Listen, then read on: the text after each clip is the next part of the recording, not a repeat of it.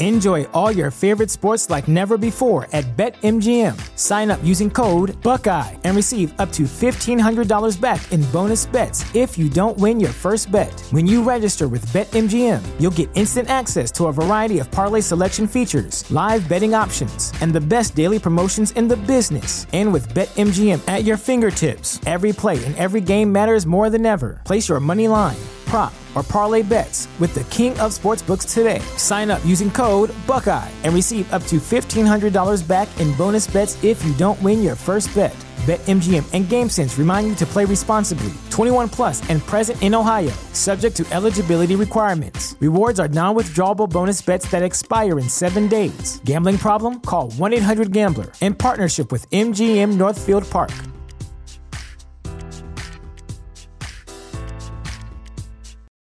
For the ones who work hard to ensure their crew can always go the extra mile, and the ones who get in early so everyone can go home on time, there's Grainger, offering professional-grade supplies backed by product experts so you can quickly and easily find what you need.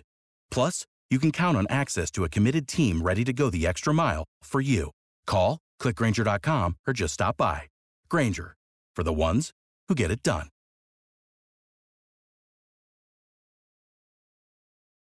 Stone Cold Steve Austin will be in the main event at WrestleMania. Oh, hell yeah!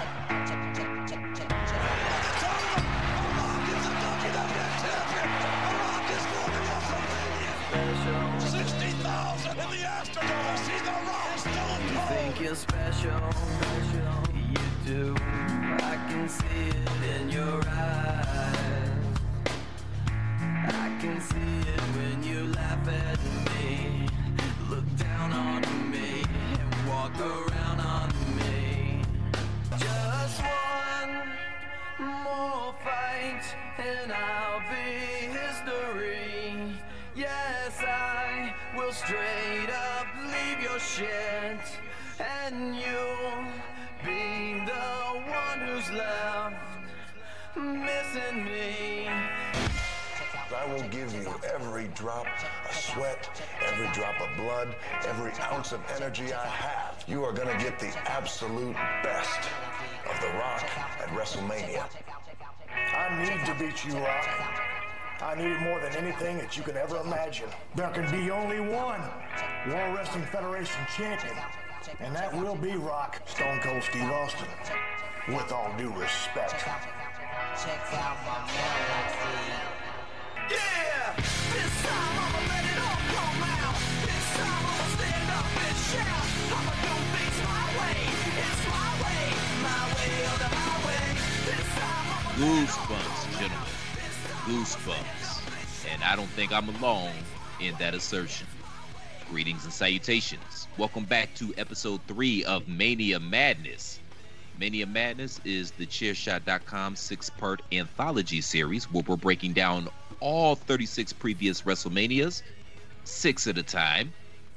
And Mania Madness is brought to you by the good folks at Chairshot Radio Network in conjunction with thechairshot.com, reminding you all to always use your head. I'm Mr. Velvet Pipes, Christopher Platt, and as always, I have an esteemed panel joining me this evening. First and foremost, we're going to start with the gentleman, my personal consigliere from Attitude of Aggression, as well as Bandwagon Nerds, the one, the only, Mr. Super Dave Ungar. Guys, how are you doing tonight? Mania Madness Part 3, the only show in the world that can maintain Limp Bizkit's relevance. This is going to be a good time. Touche. I guess you're probably right about that, right? Like, I wasn't a fan of Limp Bizkit. I tried to be, but, you know, I just wasn't. And then 10 years later, Gym Class Heroes comes along and does what they do only like 20 times better. But this other gentleman good years, Platt. They had a few good years there. But they didn't have a few good songs. They had a few good years, not necessarily a few good songs. What? You're not down with some Nookie? You know you are. Well, I'm down with Nookie, but anywho, moving right along. This gentleman is queuing up to say something, so let's go ahead and get him up in here. Again, if you're hearing my voice, his voice can't be far behind.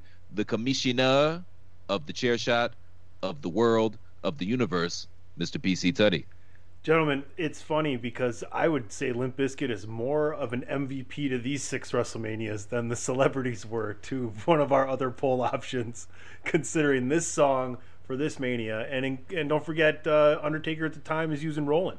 So that's just a polite, non-subtle, very out in the open jab at my good buddy Christopher Platt. The people voted, Sonny. The people voted. Yes, you, Amber, and that person that lives across the hall from you all voted for the celebrities. So keep going. I still resent the assertion that I somehow, some way fixed that election. Elections cannot be fixed, sir. All right? This is America. We don't fix elections here. Moving right along.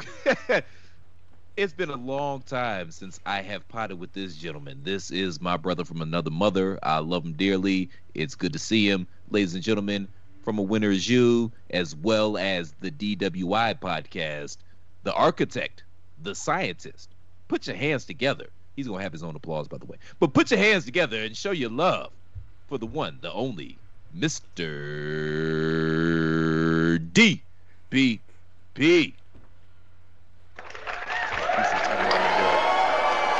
Oh, come on. It's science. It's good to be here, Mr. Platt. It's good to see you again. It's been too long, been far too long. I'm not a big fan of just plain old water, but when it's hot dog flavored, I'm kind of in. Oh, jeez. So.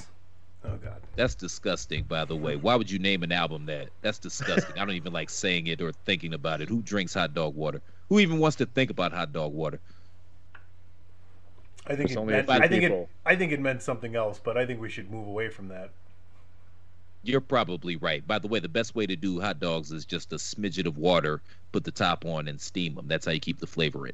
Moving right along, because we got a lot to cover, a lot of ground to cover here, ladies and gentlemen. So we left off with WrestleMania 12 last week. The boyhood dream comes true, yada, yada, yada. Shawn Michaels is triumphant in his Iron Man match versus Bret Hart.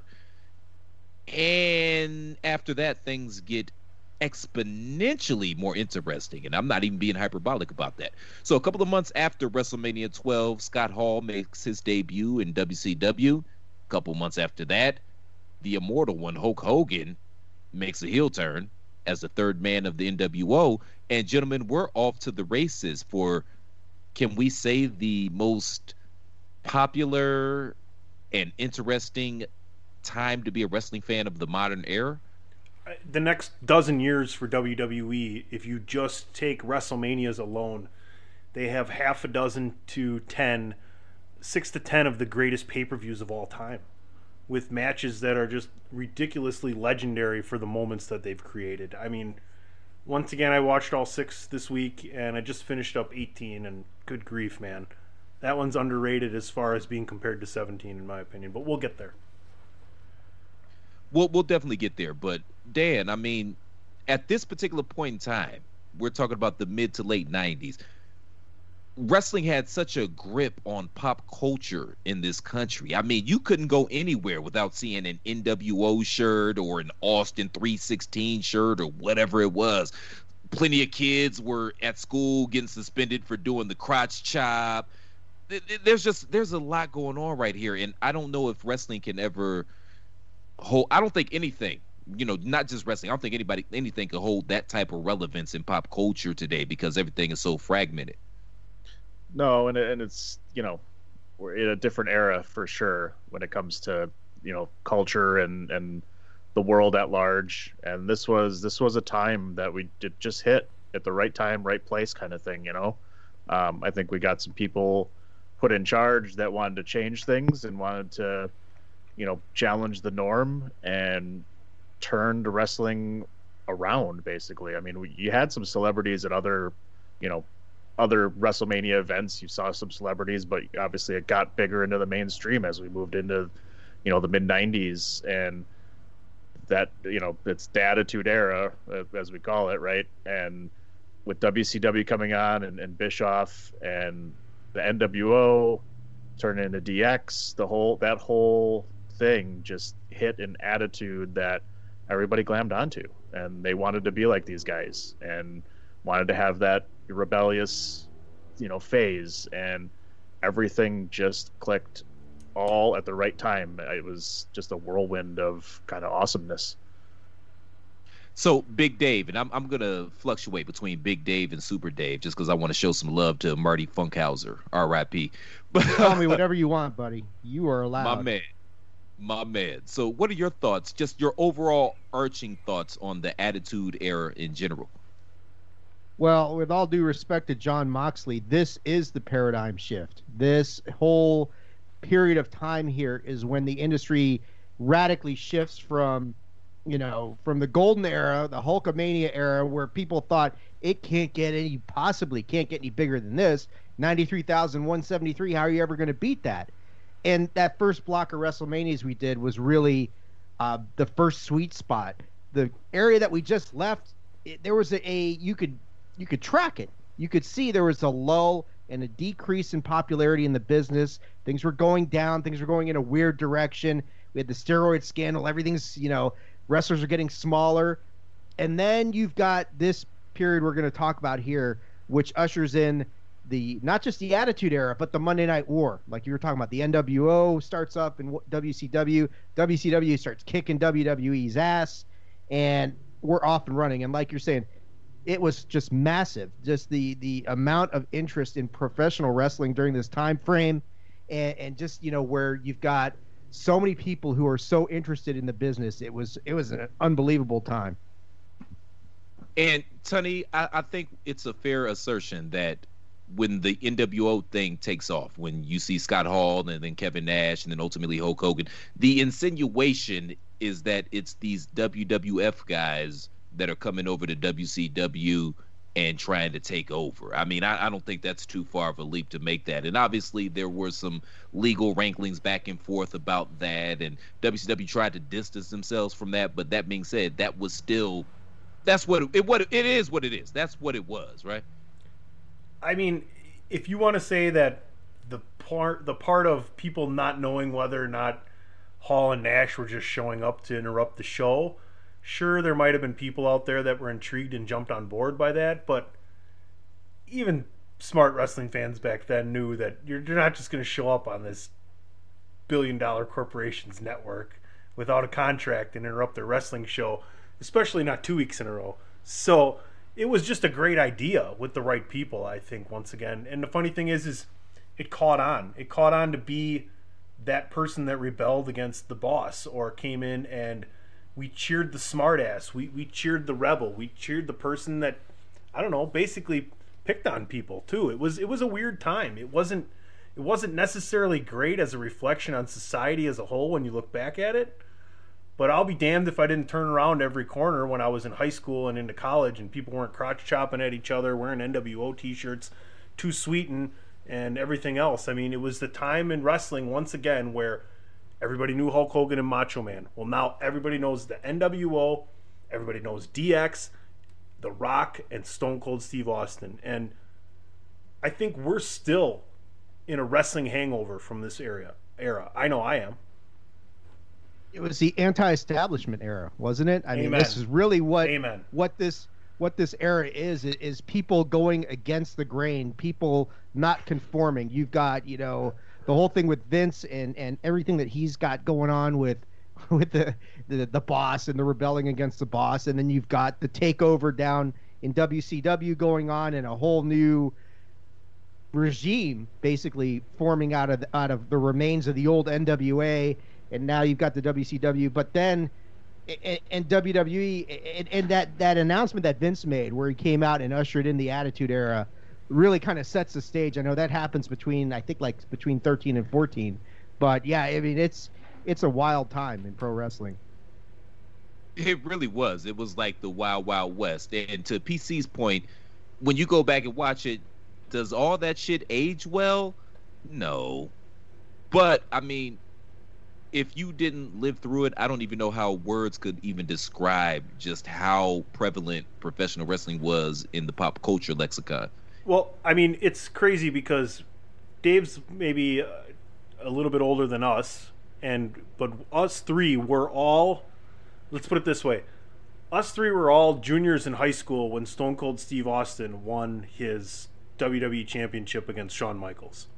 And to be that age at that time is almost, I mean, we're at the young part of getting it, right? It maybe been better to be a little bit older, but I'm glad of being younger. But between our age there, maybe a few years younger, and then even 5-10 years past Dave's age, there's people that didn't necessarily like Attitude or that kind of realm for wrestling. They dug it because it was a new storyline with better wrestling. Oh my God, did the wrestling get better? Well, and, you know, you guys mentioned the whole anti-establishment. This is kind of the first time that they started to kind of pull back the curtain, kind of quote, right? And Vince starts to come out like he's the owner and he starts doing these kind of things.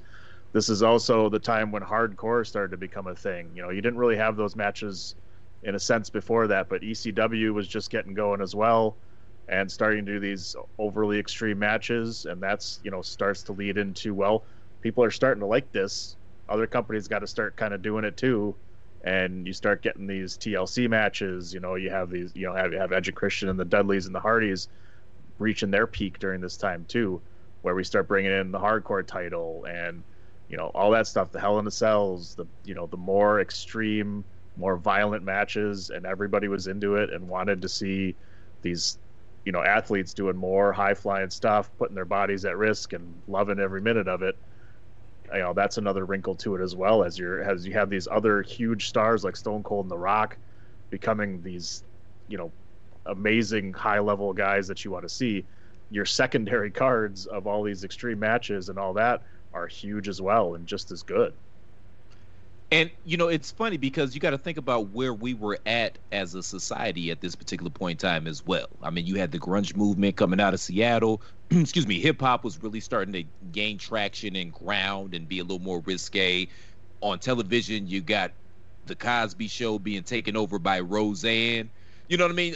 Allen Iverson in the NBA with the tattoos and the headband and the braids and stuff like that. So we were kind of more risque just in society in general, and it's very rare that wrestling hits on that, because typically wrestling is behind the curve when it comes to pop culture, but it seems like it just hit that particular point in time that where we were at perfectly. It was the curve. It really, pro wrestling was the curve during this time frame. It captured, like you're saying, Chris, people were so ready for a change and so hungry for a change, and so we said anti-establishment and all that. People were just really ready for something different. They were tired of the same old superheroes. I mean, everything Vince said in that promo where he ushers in the Attitude Era, he was exactly right. People were tired of the superheroes, tired of the prayers, tired of the vitamins. We want something different. We want bra and panties. We want all this stuff that he brought out there and thrust it in your face. I mean, it was, you got to give your credit to the old man, because he wasn't that old back then, but he was way ahead of his time. It's funny, everybody says, oh, he's lost his touch. He was way ahead of his time back then. And I certainly don't want a bra nor panties. I don't have the chest for it. I'm like an A cup. But that being said, yeah, you do. Let's Chris. take a no, I don't, Dave. But let's take a quick break and get into these manias right quick. You're listening to Mania Madness on thechairshot.com. This is your boy Kenny Killer telling you to make sure you check out thechairshot.com, bringing you breaking news, interviews, podcasts galore, everything pro wrestling. Make sure you check it out, thechairshot.com. Thechairshot.com. Always use your head. And welcome back, ladies and gentlemen. I just wanted to do that. I don't know why. So, again, we're coming off the heels of WrestleMania 12, going into WrestleMania 13. So just a brief bit of backstory.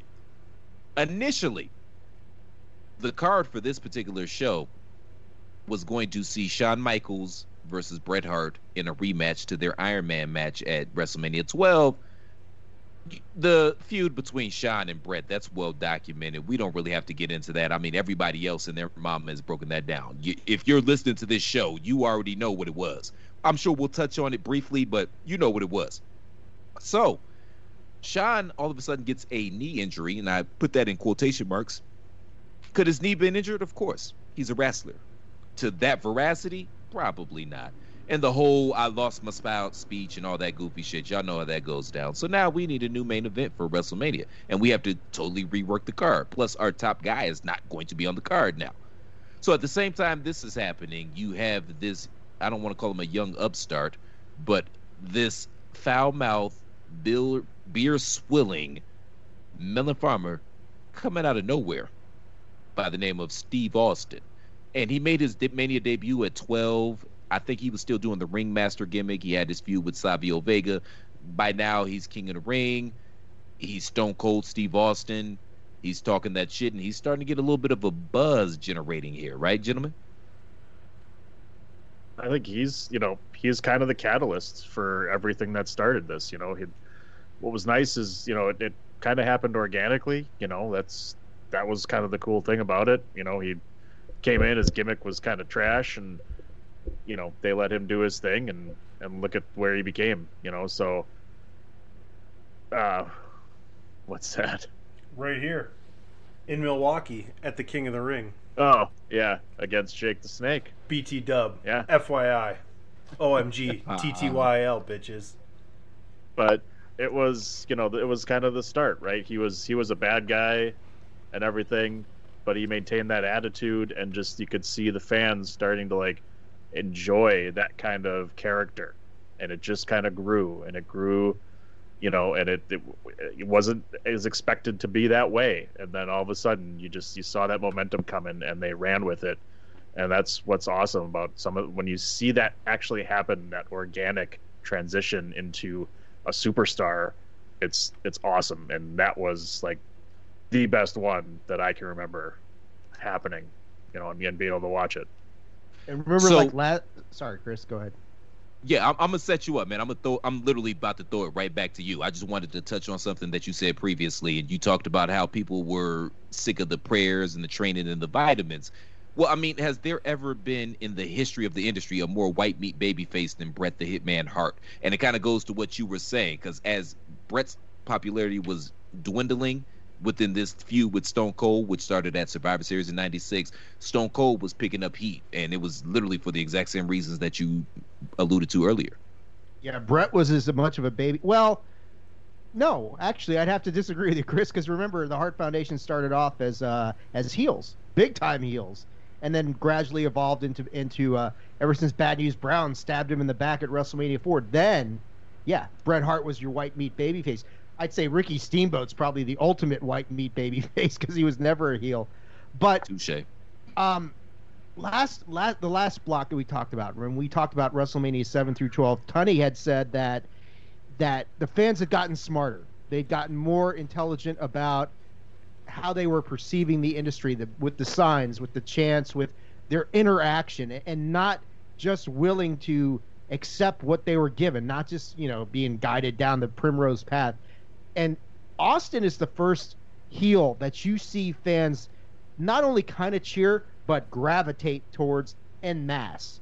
That they really just start to get behind this guy who, okay, Undertaker had some of that, sure, but not to the level like people got behind Stone Cold Steve Austin. So much so to the point that what you see happen at WrestleMania 13 was made possible because of the way the fans were reacting to not just Austin, but Bret Hart.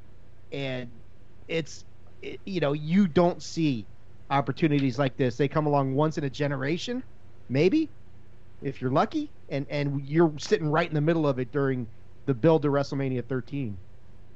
So I want to get back to right where you're at, Dave, but just real quick, I just want to lay a little bit of groundwork in regards to WrestleMania 13. So we have to switch it up. We end up getting Austin versus Bret Hart as in the submission match, and obviously we're going to delve into that. I mean, goddamn. But Sid and Taker are in the main event at WrestleMania. So I just wanted to say that. But Dave, getting back to what you said, was this the rise of the dirt sheets? Because I recall this particular Mania. I didn't watch it, didn't order it. I was at a friend's house, and we were following along with the match results online.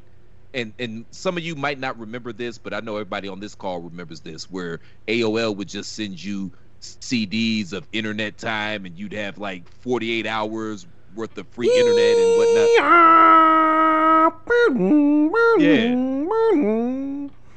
So this is when I first got. I think I still have a Net Zero account. Right. No, I remember going over to DP's house, and I'd be like, "Hey, can I jump on here and check my fantasy football team?" He goes, "Yeah, you got 2 minutes because I only got 25 minutes left on my fucking free this month." I'm like, "Okay." But this was literally the first Mania that I got hip to message boards and shit like that, and talking shit to people online and whatnot. So, was this also this particular era? Was this the rise of the dirt sheets as well? Yes, no, maybe so. I mean, like by the end of it, 100. By the end of it, I completely right. Yeah, for the first 2 blocks of Mania Madness, remember what I kept saying? Remember, kids, this is before the internet. Can't say that now. Now the internet is here, and you are starting to get the smarks are starting to come out a little bit. But yeah, I think Chris is on to something. You started to. Isn't the beginning of 13 a part of it? Shawn Michaels backstage on a computer doing this, being a funny little pecker guy, pecking the keys like he doesn't know what he's doing. A funny little pecker. When did PW Torch start? Right around this point in time, right? We used to read them. Wade Keller started his stuff right around in here somewhere. Yeah, because we read them in high school for sure. We get the paper, yeah. Well, because Lindner would always bring them in. Yeah. I think it was about this time because the Observer, what was that, 93? I think both of them were around at this point for sure. Yeah, they were. It was like boom, boom. You know what I mean? It was like 1 and 1A. I just can't remember. I know Meltzer was first. My timeline is a little skewed. I don't remember the actual years. The biggest thing about them back then wasn't necessarily the news, but you get the results because everything was so far taped in advance. So you could bet idiots at school that, dude, oh no way, this guy's gonna lose to that guy. Okay. Well, I got a feeling. And then you start realizing that all these house shows are the same. Hey, you gotta fine-tune that shit for television. Wikipedia is accurate. He founded the Torch newsletter in '87, and it started a website in '99. So a couple years. Oh wow! So I'm way off. '87. Yeah. I know some of the sites I still go to today just to check on stuff before you go ahead and podcast on shows where you're going to talk about up to current events for wrestling was around very much in the early 2000s and even before then, I think so. And this is also, it marks a shift in the industry as well, as in how they made their money. Because prior to this, the TV shows were basically infomercials. So think about it how the porn industry is now. You go to the porn websites and you look at the girls, and then hopefully they can draw you to their house shows, i.e. their OnlyFans or their pay sites. So TV was basically the infomercial. This might be the best analogy ever on the Chairshot Radio Network. I mean, I gotta say that was pretty fucking brilliant. I appreciate it, but the TV used to be the infomercial to get you out to the house shows and go see the shows live and this and that. This era right now, we're starting to move more towards into the pay-per-view model, which, okay, we've got the TV, yeah, we're making money off these house shows, but we're going to make huge money off these big shows and these pay-per-views. So I kind of think that this era was the impetus for that, if I'm not mistaken. Yeah, I mean, because, and the other thing that happens during this era is you get the expansion from the big 4 pay-per-views to now there's 12 and 14 a year. And that all happens during this block that we're talking about here, because up until up until WrestleMania 12, you had the big 4 and they added King of the Ring, right? You didn't have Backlash, you didn't have Over the Edge, you didn't have, Punjabi Prison and Hell in a Cell and all this other. Well, when did In Your House start? In Your Houses, 96. Right? Yeah, In Your House. So I think 96 about when it happened. Yeah, that's this block, isn't it? What the hell am I talking? I'm making my own case for me. Thank you, scientists, for backing me up there. I appreciate that. And Dan, I know you have some thoughts on that, so go ahead and spew your venom, sir. What's that? In Your Houses? Not In Your Houses, just the pay-per-views and the gimmick pay-per-views and all that type of stuff. Where we're at now. Yeah, I don't think we didn't get to that yet. It was how he liked it back then. Yeah, this was great because they didn't have the gimmick pay-per-views. They were, this is when they started doing more of those gimmicks, at least, and having Hell in the Cell matches and TLC matches and all that kind of stuff really started during this era. And what I loved about it is that they were not predictable. You'd build up towards that match rather than building up to the pay-per-view. You're muted.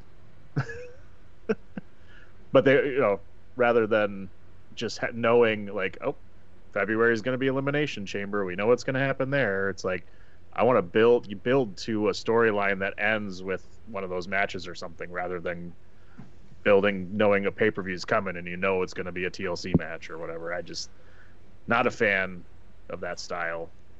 Why you telling them how the sausage was made, Dan? I wasn't talking to you. I was trying to send a message to Tunney.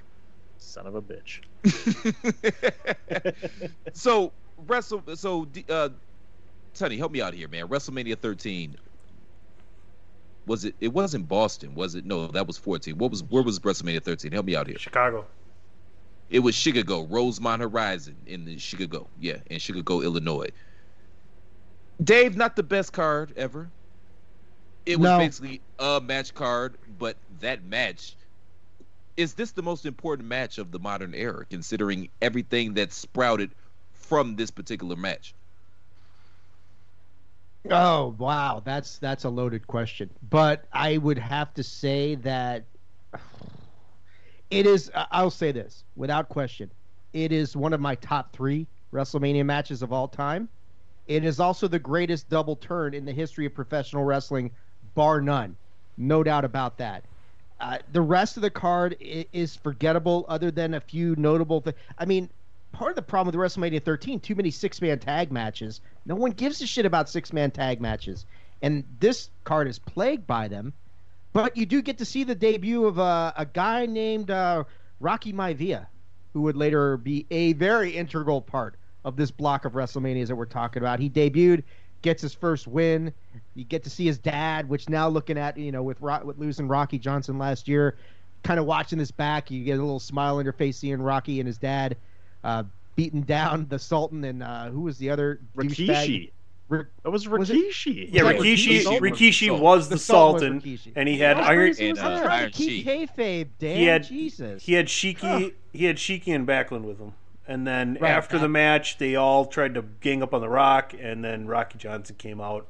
And The Rock... See, if I ever got to interview Rock, I would ask him, is that your favorite WrestleMania ever? And I would imagine it is, because he got to fend off the heels who he grew up with the Sheik. I'm sure he knew Bob Backlund when he was a kid. Go watch The Young Rock. A lot of that's true. A lot of that, like his books are, so you gobble it up. But a lot of it's true. I mean, Taker Sid isn't the worst match of all time. No, it's not. That's one of Sid's better matches. That's a pretty good match, to be honest with you. It is. I mean, the problem with that match is Brett's the interview in the that fucking Sid ring gives before. Brett's in the ring almost as much as the other two assholes. That's the problem with the match. But there's some weird shit.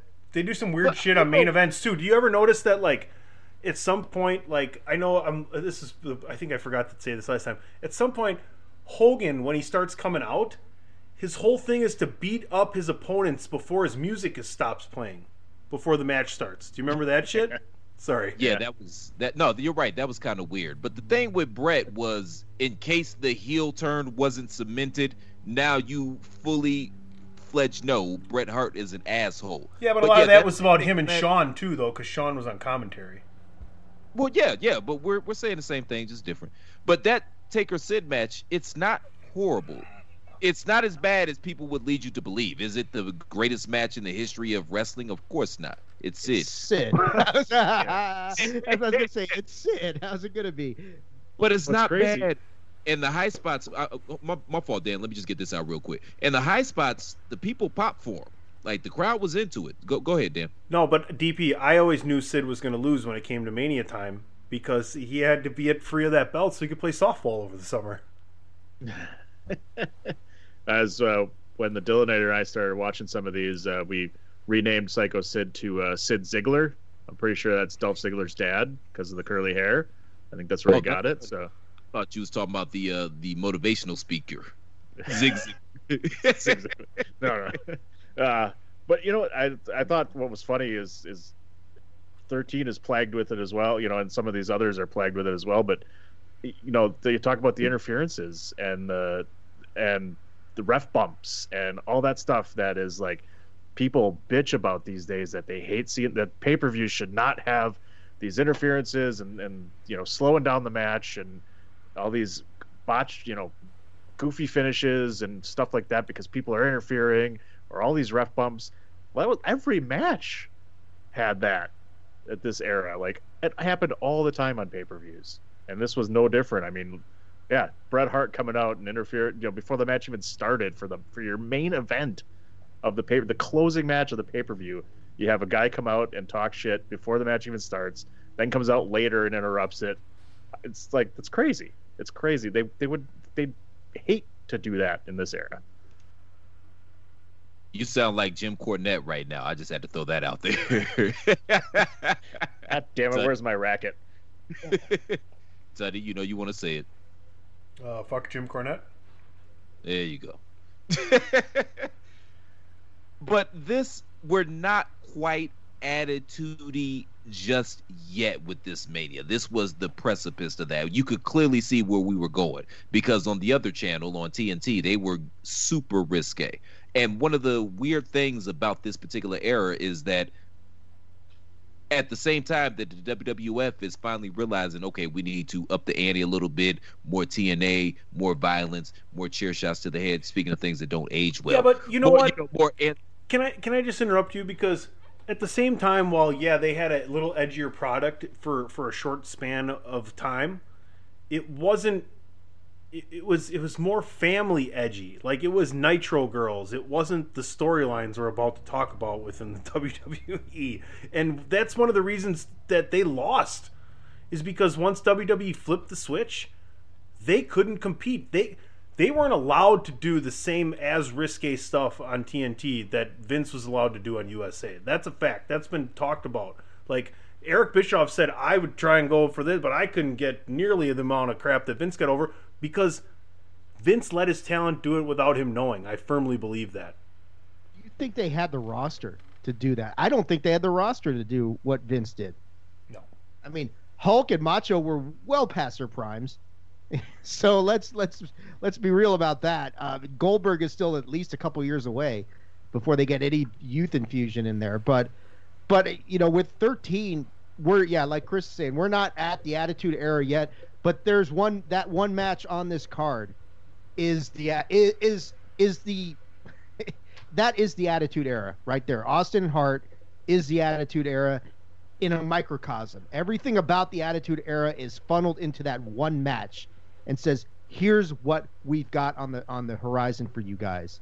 Because are we at the point where we're talking Austin Hart, or where are we? Yeah, come on, let's do it. Yeah. All right, so here's a lesson for the AEW marks out there right now who think that, oh my God, it's so cool that they bleed and they do pile drivers.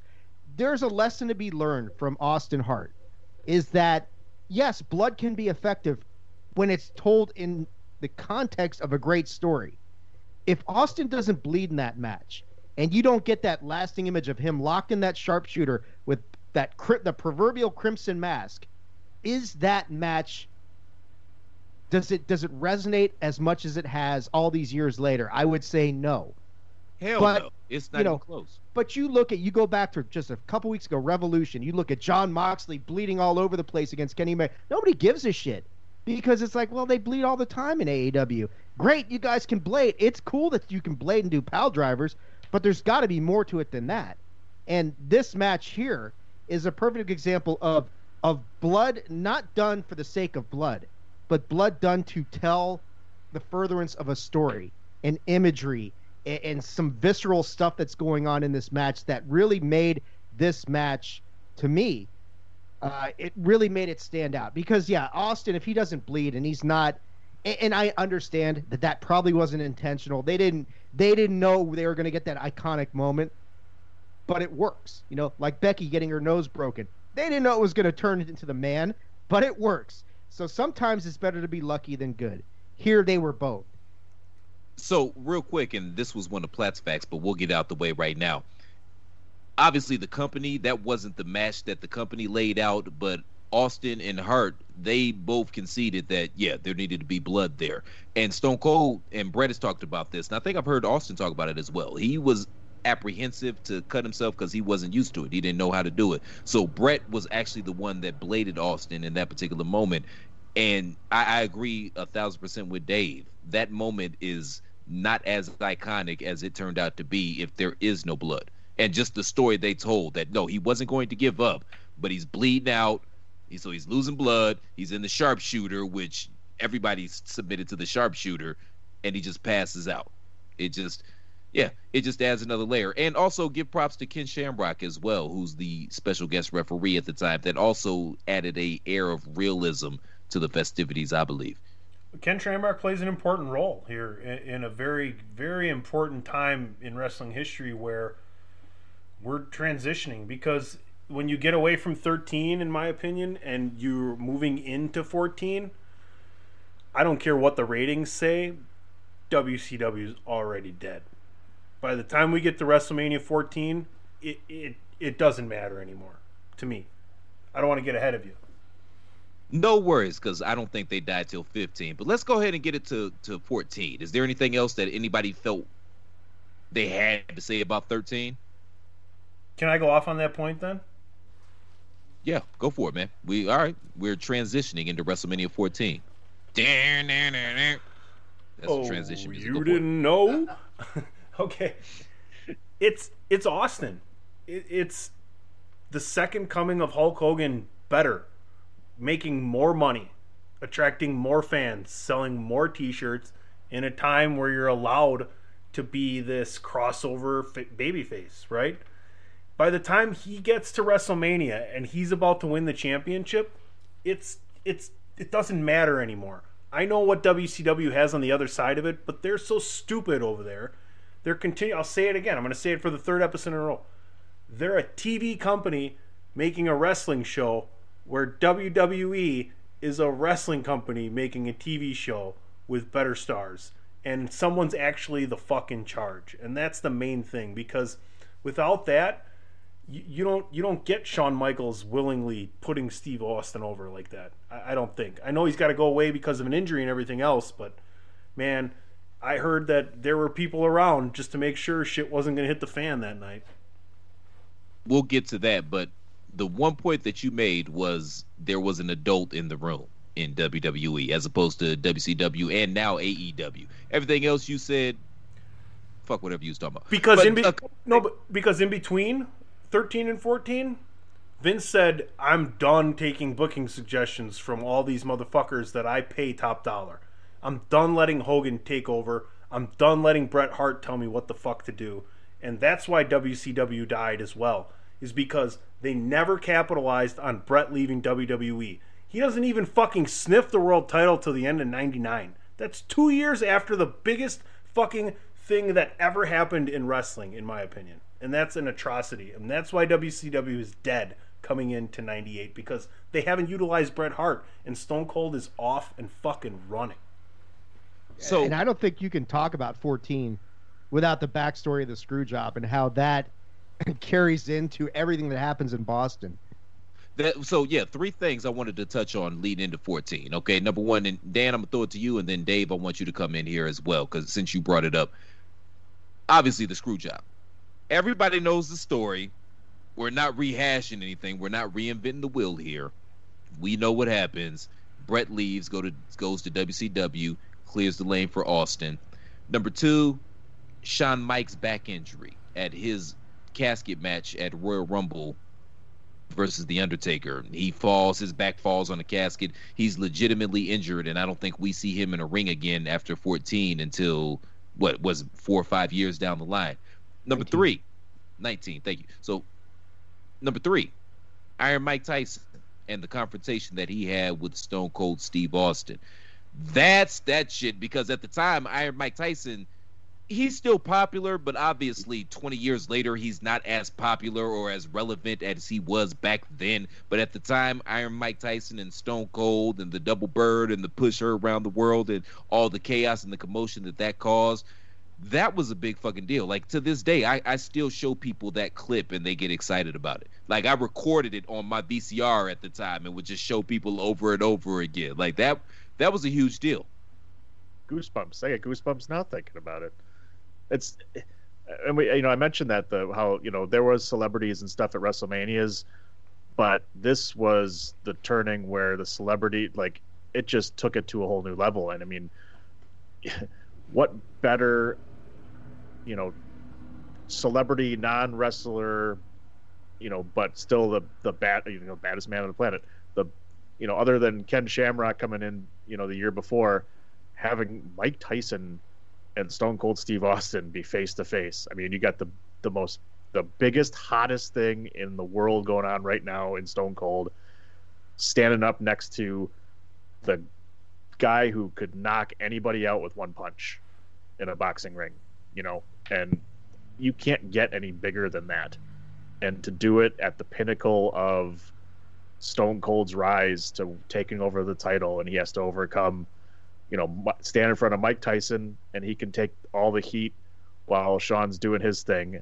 It adds this other element, to your main event that you're not going to get anywhere else, and that's just crazy to think about. It's unfortunate that what happened to Shawn.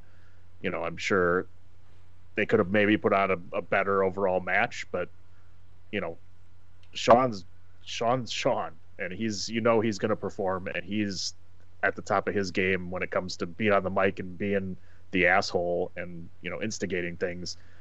And having Mike Tyson right there, I mean, I don't know, you couldn't get three more popular stars in the world in the ring at the same time. So real quick, Dave, and then I'm gonna let you talk about whatever you want to talk about, because we've thrown a lot of stuff out here. But just real quick, I don't want to dwell on the Montreal screw job, because quite frankly, that could be its own 6-part anthology series. But everybody knows what it is. But the most important thing that came out of that whole situation was that we had the impetus and the arrival, or the origins rather, of the Mr. McMahon character, and that's going to play huge dividends moving forward. Oh yeah, absolutely. I mean, a couple things come out of the screw job. Mr. McMahon becoming the most hated person in pro wrestling. Legit heat on him for multiple reasons. You've got major heat on Shawn Michaels for his perceived role in it, that many, many years later we discover wasn't perceived. It was an actual role in the screw job itself. You've got that, and yeah, in between all that, you've got Stone Cold Steve Austin, who is becoming more popular by the minute as we're going along on the road to WrestleMania 14. So yeah, I mean, it was huge. Brett going to WCW was a major another paradigm shift in the industry, because like you said, Chris, it cleared the path for Austin. Now, if Brett doesn't leave, what do we end up with at 14? Probably a rematch of 13 with everything on the line. But I would say that it's huge because, yeah, it does lead to the creation of the Mr. McMahon character. It breaks down the walls even further. Like one of you guys were saying earlier that this is where they pull back the curtain. Man, they just tore the curtain away at the Montreal Screw Job and said, get it the fuck out of here. And you get to see everything come to fruition with this. And like Dan's talking about, Mike Tyson was huge. Was this before or after he bit off Evander's ears? This was after. This was after, because I watched that fight with my grandmother, rest her soul, and my grandmother was a real G, because she said, well, he kept headbutting me and pushing me. I would have bit his ear off too. I can remember being at home watching the Tyson Holyfield fight, and my mom and stepdad had called to check on me, and they're like, are you watching the fight? And I'm like, Mom, put my stepdad on. He bit his fucking ear off. I'm like, yo, no, he bit his fuck. Get out of here. Get out. No, you're full of shit. No, he bit his fucking ear off. But yeah. So Mike was the baddest man on the planet because he was just fucking crazy. And everybody was like, damn, he may not knock you out, but he'll bite your head off. So you better watch your ass. So, yeah, I mean, I listened back to, what was it, an episode of, I think, 83 Weeks, Conrad and Eric Bischoff. That's 83 Weeks, right? Those are the two guys on that. They actually reviewed this moment that Dan's talking about, giving him goosebumps, the whole thing with Austin and Tyson, that episode of Raw. and they are silent during the moment where Austin and Tyson are going at each other. And you can even tell Bischoff's like looking at it, and I don't know how many times he's watched it, but he's just watching it, just dead silent, thinking to himself, wow, we really got our ass kicked right about here. So even objectively speaking, brilliance when you're seeing it. And when you're crossing, and WWF got such mainstream attention from that one moment. And like Tony's right, WCW is dead in the water. Who gives a shit what the ratings were saying? It was over. The minute that Tyson shoves Austin, it's all over and done with. Yeah, I can't argue that. Now, another thing that's happening at this particular Mania as well, Tony, other than Undertaker and Kane, which was a damn good match, and that was a damn good storyline as well, but we have one Dwayne Dewey Johnson. So Rock comes on the scene. They push him really hard as that super duper white meat Hulk Hogan, Bret Hart, Lex Luger type of babyface. Doesn't connect with the crowd. He gets injured. He comes back. They throw him in the Nation of Domination. He starts to show more of his personality.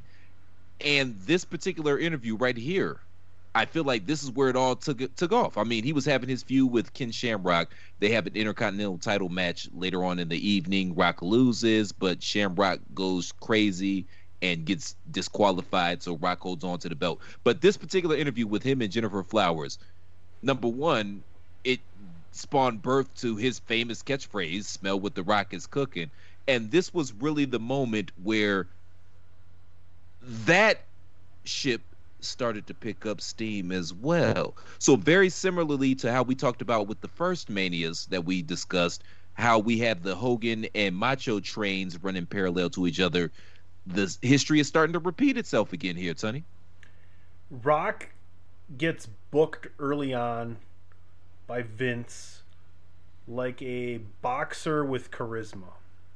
As in, people didn't latch on to this guy right away because they resented him for being allowed to be in the position he was, because they all knew his history. So what do? Well, the guy has talent and the guy can talk. So much like a boxer with charisma that isn't much tested, you book him correctly so that his aura, his credibility with the crowd continues to grow, right? Think about and the comparison stops there, because it's different between boxing and professional wrestling when you move forward, because in boxing you get fed weaker opponents. In wrestling you get fed stronger opponents. Think about the line. Right? No. You're not going Mayweather. I'm talking about wrestling. If you'd let me continue, I was done with the boxing part of it already. Rock gets fed an enormous amount of talent to further his character. And when you're a heel and you have that mic ability and you're in with a group of heels already that have tons of heat, he just grows. It's Shamrock, and then after this we talk about the amount of talent that comes through, and then eventually the people latch onto his character.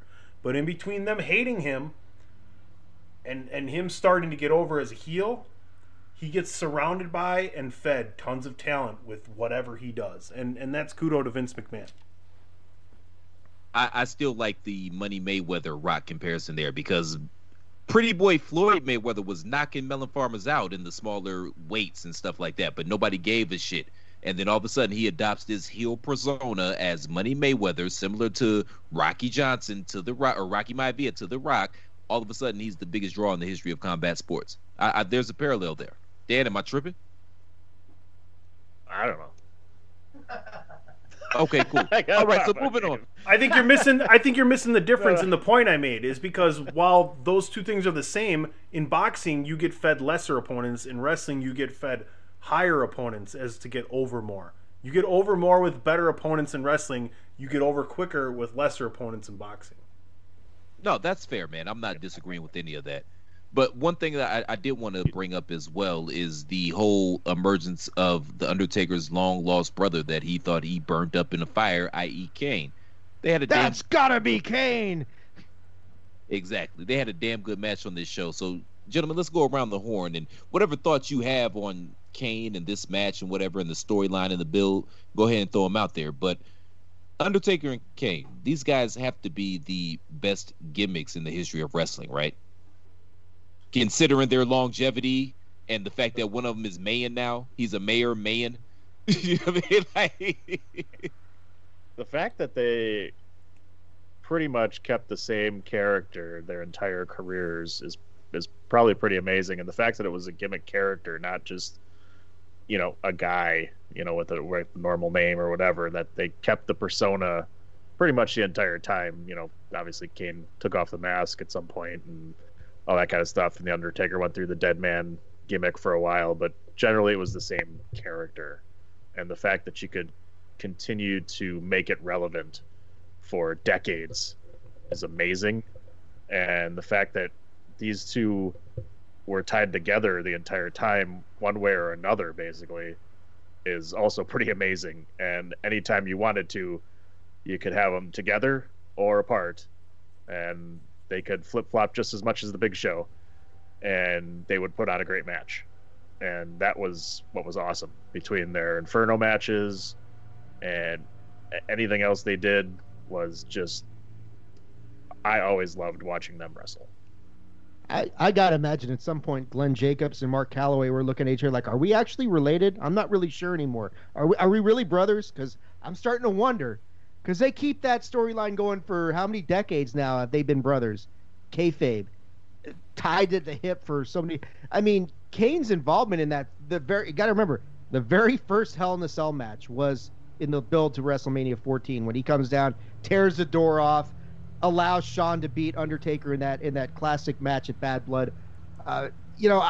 This match between them, this first match between Taker and Kane, arguably their best one, I would say, because you went into it thinking, wow, this might be the end of it, the road for Undertaker, because Kane just dominated him leading up, which is, of course, good storytelling. So when Taker actually wins this match, and he hits him with, like, how many tombstones, Tony? 10? Something like that. At least 3 or 4. And I think it was Kane 3. keeps kicking out. And even the last one, even the last one, he gets a 3 count, and then Kane pops his shoulder up like a microsecond later. So the match is done really well. You got to remember also Paul Bearer's performance in this whole thing, coming out with Kane, warning Undertaker, your brother didn't die in the crematorium fire, and he was great in this whole storyline. But the match is really well done. Kane was just a massive, menacing dude. So different. Like last time we talked to Giant Gonzalez at WrestleMania 9, it was just a joke. Twice the size of Undertaker almost, but just a joke. Kane is like on a par with like Diesel when you look at what he was able to do physically with Taker. Eons ahead of Diesel. Like Kane actually stood up the test of time physically, way more athletic. Kevin Nash had no knees. It's too bad. Like I would love to have seen Kevin Nash, the decent basketball player that he was, with that kind of agility and health, along with him at the mic later on in his career. But Kane is fucking big. This guy is bigger than Undertaker in every way. He's taller, he's thicker, he's stronger, right? So, I mean, it's crazy. And how close were they to missing on Glenn Jacobs, too? Think about it. Think about what they did before him, before he was King. He was. This was almost not even around, like almost not even relevant, never to be talked about again. And that's something that he talks about is after the whole screw job happened, him and Mick Foley were good friends, and Foley didn't show up to work the next day. Glenn Jacobs did, and they had talked, and Glenn said, I just found something that's working for me, and I need to make sure I'm sorry I have a family. Foley eventually would come back, but that's a very well-known story that Kane and Foley were very upset about it, but Kane had finally found something, right, going through all those different gimmicks. Yeah, because this was strike 3, and he was out at that particular point in time. Kane is probably the longest-lasting full-timer of all time. Like, he was full-time for, what, 18 years? And we also have to give props to Uncle Bruce Pritchard, because this was his brainchild. I mean, so much so to the fact he named his firstborn son Kane. So we have to give him his props as well. Well, and this is, what you guys are mentioning, booking. This is booking properly and booking the right way and finding the thing that's going to work. PC mentioned it with The Rock. he came out and it was just it wasn't working, and they realized what they needed to do. They booked it correctly, and did and made him what he could do and put him in the right spot. And that's what you got to do with some of these guys. And obviously with Kane was this kind of the same way. You need to book him the right way and book him properly, and that's going to continue on. Same thing with Stone Cold. It was the first gimmick as the ringmaster was crap, and then they let him kind of do what he needs to do and book him properly and get him into the Stone Cold character, and it evolves into this. The Rock, same way. I think Kurt Angle is late a couple years down the road here. He's the same way too. He came out, tried to be the Olympic gold medalist, white meat babyface. Everybody hated it, resented it. He was great on the mic. They did the same exact thing. Book him properly, turn him heel, boom, immediate superstar. And that, Kane, same thing, right? You book them right, and you can do a good thing with guys and make them superstars. You just need to do it properly. Well, let's just give props where it's due. I mean, for our modern podcasting jobs that we've done for years, where we run down WWE Creative every chance we get, for this run of WrestleManias, WWF Creative, very few things that they did wrong. I mean, they hit home run after home run. I mean, it's like Barry Bonds hitting home runs for this stretch of WrestleManias. They make a lot of excellent booking decisions. So, speaking of an excellent booking decision, Stone Cold, Mr. McMahon, that's what it is coming out of WrestleMania 14. Mr. McMahon, a.k.a. Vince, he has fully submerged himself into... He basically turns into Darth Vader here. Like, am I overstating it here? Vince becomes Darth Vader somewhere in this particular point in time. So Stone Cold's the champ, and they're trying to act like they're trying to get along, and he's trying to turn him into this corporate champion. Obviously, it doesn't work. Shenanigans ensue, if you will. So at some point in time, Stone Cold gets screwed out of the title, and running parallel, you've got The Rock with the Nation. He's bubbling. He's surfacing. You guys remember their feud over the IC belt previously. They've had their feud with DX. Okay, whatever. But Rock is starting to circulate and percolate. He breaks off from the Nation. They have the less than amicable split. Rock is now the second lead babyface in the company, leading us all to Survivor Series 98, which is also some great storytelling by WWF as well.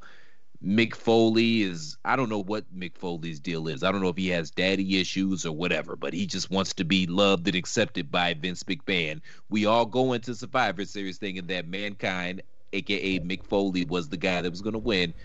And then, swerve, it's The Rock. He went from the People's Champ to the Corporate Champ, and now we're off and running come WrestleMania 15, gentlemen. Yeah, this is like we talked WrestleMania 4 a couple episodes ago about a tournament that, maybe didn't go as well as we hoped. The Dangerous Game tournament, on the other hand, was really well done. Crammed into one night with that ultimate swerve at the end where The Rock is the guy. He emerges as a champ, and from there it's all about he's the guy, the buffer between Austin and McMahon. The Austin McMahon rivalry is at its high point during this build into WrestleMania 15. The Rock's the buffer between that. And everything that Vince throws at Stone Cold Steve Austin, every obstacle that it's like the Daniel Bryan storyline in Kofi Mania rolled into a 6-month, here you go, Steve, because they throw a lot of stuff at Austin to try and keep him away from that title. Royal Rumble, St. Valentine's Day Massacre, everything in between. It's a phenomenal storyline, and it culminates with, of course, 15 and the first of the trilogy between The Rock and Austin. So, DP, in my head, this is when the pendulum switches from WCW to WWE. We're heading into 99, and you can say what you want about WCW. Were they losing steam at this particular point in time creatively? Yes, but we can't negate the fact that 1998 was their largest grossing year on the books. So they still have some steam left. Obviously, some of the choices they made led to where we were at, but now we're full steam ahead. We've got Rock, we got Austin, We got our Magic and Bird. You know, we got our Macho Hogan. We have our Hagler and Hearns, R.I.P. to Marvelous Marvin Hagler. We have our Tyson and Holyfield, or our Tyson and Lewis, or our Joe Frazier and Muhammad Ali. So I feel like right here in 99, when we made that pivot to where we were going to go and the importance of these two guys, I think this was really the death blow. Yeah, and I think this, you know, in a sense, kind of really good timing, right? And the unfortunateness of HBK getting injured, in a sense, kind of worked out with the whole McMahon thing, because McMahon got to do this with Stone Cold, where maybe if HBK was around, things might have been a little different, or they might have taken a different route. But realizing what they had in this whole story, and how they could take McMahon to a whole new level as this, you know, the evil overlord Darth Vader, you know, ruler of the world guy who, you know, wants anything but Stone Cold to be champion, and is just going to screw him out, you know. And you got the biggest baby face, everybody loves him, and you got the, you know, the owner of the company saying, this guy is out, I want him out. And how much bigger can it get between the baby face and a heel with that? And the guy's not even a wrestler, you know, and he could just toss different, you know, somebody beat him, and just do whatever they can.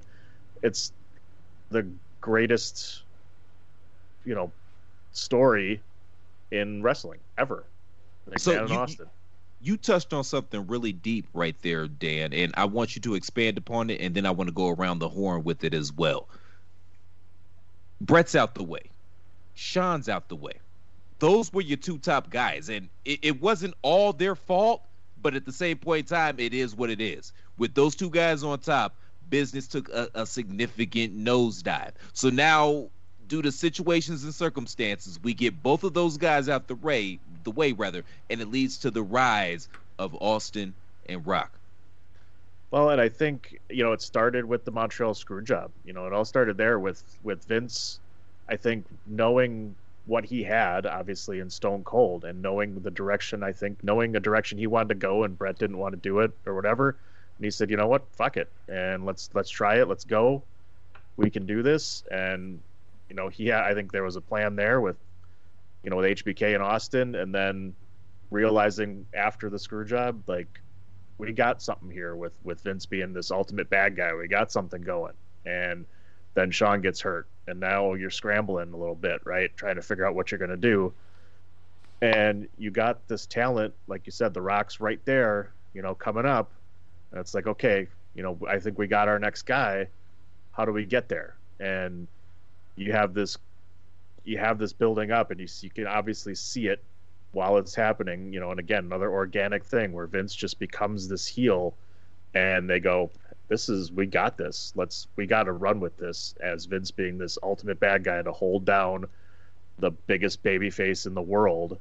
And it's just going to make him even more of a baby face, and it's just going to make everybody want to see what's going to happen next, of how Stone Cold's going to get screwed out of this title, and what he's going to do to take over, you know, to kick corporate in the ass. And in between that time, you got that next guy of The Rock coming up, and like you said, that's your, you know, Hogan, Macho Man. That's you got two top guys that are at the peak of, you know, their career and at the peak of their fan, you know, stardom, and you got like just gold in your hands. Like, you almost can't screw it up in a sense. With Austin and Rock, I mean, Austin and McMahon is the real story behind WrestleMania 15. The Rock is kind of like slipstreaming off of Vince in a lot of ways as we lead into WrestleMania 15, drafting off Vince using NASCAR terminology. He's Vince's proxy in a lot of ways.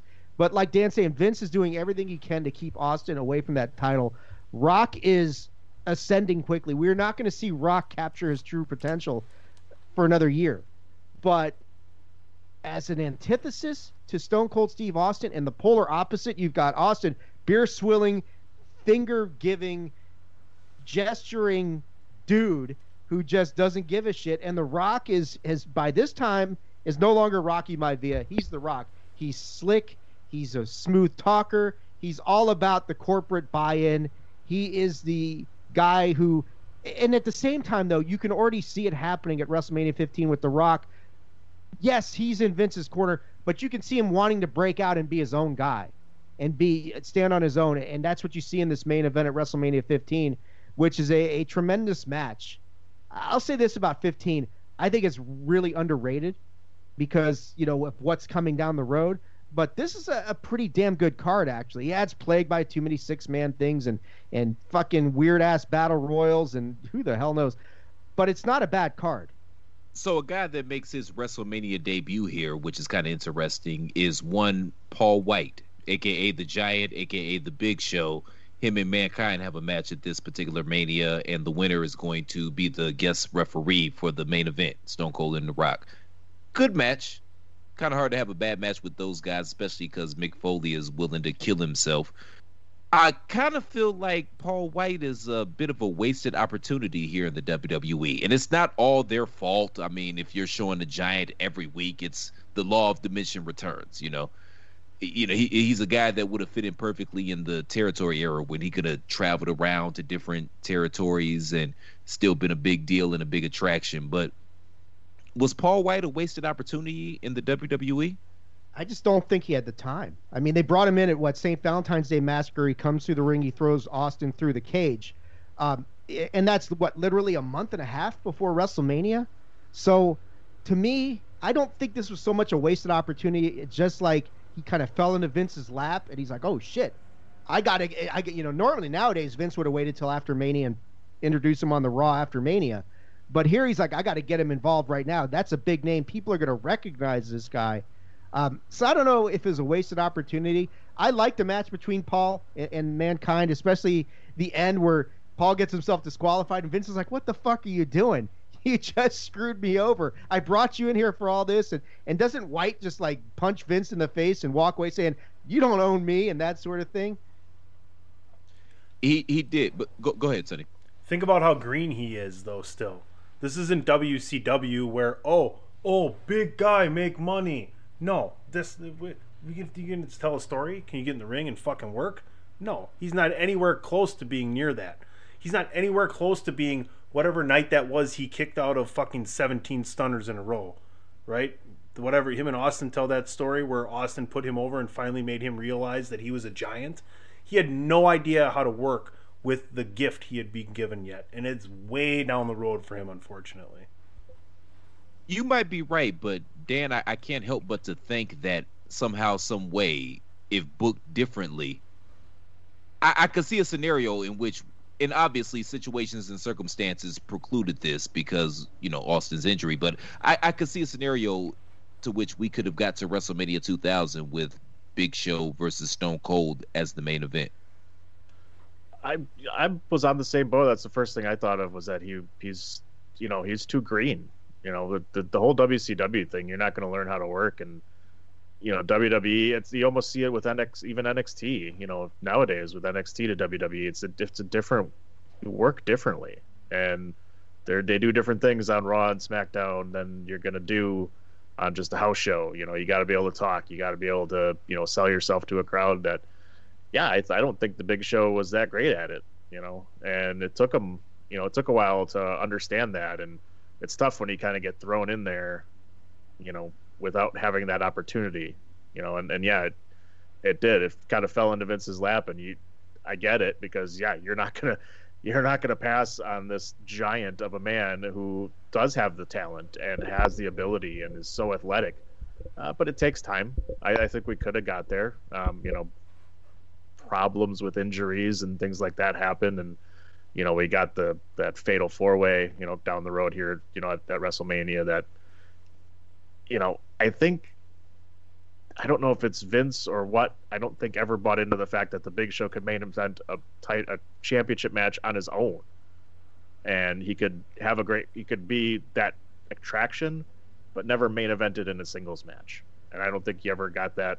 They tried to give him that title match with the opportunity, and him and the Big Boss Man's was just the most awful storyline I've ever seen, and that's what he got, and that's kind of shitty. I feel like that's where he was in WWE. He just, there was something that he never wanted to give him that opportunity to be that singles main event. He never saw him as that singles main event guy. Well, let's take a quick break, and then when we get back, as the immortal Jim Ross would say, business is indeed going to pick up. Promotional consideration paid for by the following. Hey folks, PC Tony here. Thanks to our new partnership with Angry Lemonade, you can save 10% on physical products and digital commissions using the promo code ChairShot. Head to angrylemonade.net to check out their amazing catalog of products and services. Use the promo code ChairShot to save 10%. That's angrylemonade.net. Are you looking for the newest and hottest in the world of pro wrestling? Then check out the amazing action on Powerslam.tv, the biggest indie pro wrestling channel in the world. Get over 6,000 hours of the best events from over 150 of your favorite promotions from 20 different countries around the globe. Brands like Progress Wrestling, Evolve Wrestling, Combat Zone, Defy, PCW Ultra, PWX, Over the Top, Shine, and hundreds of others with fresh content added every day for only $5.99 per month. Get your free trial today at Powerslam.tv. Go to Powerslam.tv, promo code ChairShot, get your free month. Again, that's Powerslam.tv, promo code ChairShot. TheChairShot.com. Always use your head. And before we continue, I'd be remiss if I didn't remind all you to use your heads by going to ProWrestlingTees.com/TheChairShot and pick up an official Chairshot t-shirt. If you appreciate the content that we provide day in and day out here at The Chairshot, the best way to make sure we keep providing that content day in and day out here at The Chairshot is by going to ProWrestlingTees.com/TheChairShot and picking up an official Chairshot t-shirt. You peruse the site, you're going to find something cool and that you love. I guarantee it. TheChairShot.com. Remember, we're not just a website, folks. We're a movement. So I alluded to business picking up, and I meant that quite literally. And this is one of the debates or arguments that my brother and I, PC Tunney, get into constantly.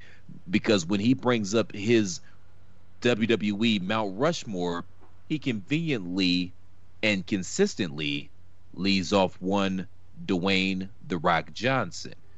Now, remember where we're at right now here, going into WrestleMania 2000, which is the only WrestleMania that was named 2000. No Roman numerals, no nothing. The WrestleMania that numbers forgot. The WrestleMania that numbers forgot, yes. Austin's out. He's got that neck injury. We don't really know where he's coming from. They do the angle at Survivor Series. He gets ran over by the car. They insert Big Show into the triple threat with Triple H and Rock. He wins the title. Triple H ends up marrying Stephanie. He drugs her and marries her, and then it turns out they're in love. And now we've got the whole reign of terror, the McMahon-Helmsley era, all that good shit, whatever. Now, even without Austin, the year 2000 at the time was the most profitable year to date in the history of the World Wrestling Federation. And it was an ensemble cast. Yes, we had little Mick Foley sprinkled in there. They bring in Y2J here as well. Big Show, Triple H, McMahon-Helmsley. I get all of that. But the lead babyface at this particular point in time was one Dwayne "The Rock" Johnson. And this was the first time without Austin there that he really got to flex his muscles and be that top guy, Tony. Saturday Night Live had a lot to do with that. The Rock hosted Saturday Night Live, and not only was he on Saturday Night Live, so was Vince, so was Mick, so was Hunter, and so was the Big Show. And I'll tell you what, we had more people get together to watch that Saturday Night Live than we did for the upcoming WrestleMania. And that's a fucking shoot. And I can tell you that the types of gatherings I attended for WrestleManias and wrestling events basically told me exactly what was going on in the wrestling world, because people don't just get together for no reason over something that not everybody is involved in. And Saturday Night Live just pushed them forward. And why is The Rock not on my Mount Rushmore? A, Austin made more money in the same era. And B, he's more of a movie star. And you'll always know Rock. And I'll always love Rock. And there's no more entertaining character than The Rock, most likely. Electrifying indeed. But Saturday Night Live is a gigantic booster as far as mainstream pop culture goes leading into that. Dave, get in here, man. You haven't said words in a while. You want to know why Rock's not on my Mount Rushmore, Chris? Because there's only 4 people on there, and there needs to be a 5th, and then Rock would be on my Mount Rushmore. But I'm gonna throw something out here to you guys. See what you think. The most important moment in professional wrestling history is Stone Cold Steve Austin's injury between 15 and 16. Because if Austin doesn't go down, then you don't get the ascension of The Rock, I don't think. You don't get Triple H. You don't get these guys who had to step forward, and they had to take the ball and run with it, because they would have latched it to Austin, and you probably would have got Austin Rock a year earlier. When Austin goes down for as long as he was, and The Rock steps forward and emerges as The Rock. I mean, he was The Rock before. This is a different Rock. Triple H was Hunter Hearst Helmsley, largely. Yeah, he was starting to come into his own as Triple H. He really takes a huge step forward in the build to WrestleMania 16. Mick Foley / Mankind becomes much more sympathetic. Big Show is now, like Dan was saying, not so green anymore. Now he's got a year's worth of experience behind him. He's much more formidable. He's looked at as a credible threat. You've got Undertaker carrying the business to a great extent. You've got Jericho coming in to a great extent. I'm going to say his name because doesn't Benoit gets involved right now? Kurt Angle rises. Arguably, in my opinion, if Austin is still there, I don't know if these guys get the same opportunities that they got, because Vince says, my main guy's out, everybody's got to step. And I even think that Vince and these other guys have talked about that to that same extent, that Vince said, Austin's out, guys. You guys have to step forward and run with this thing. Here's your opportunity. Vince likes to talk about the brass ring. These guys all basically took the brass ring and not only ran with it, they just, took it and absorbed it into themselves. So to me, Austin getting hurt is probably the biggest moment in pro wrestling history, because when he goes out, you have a mega star in Austin, a budding mega star in The Rock.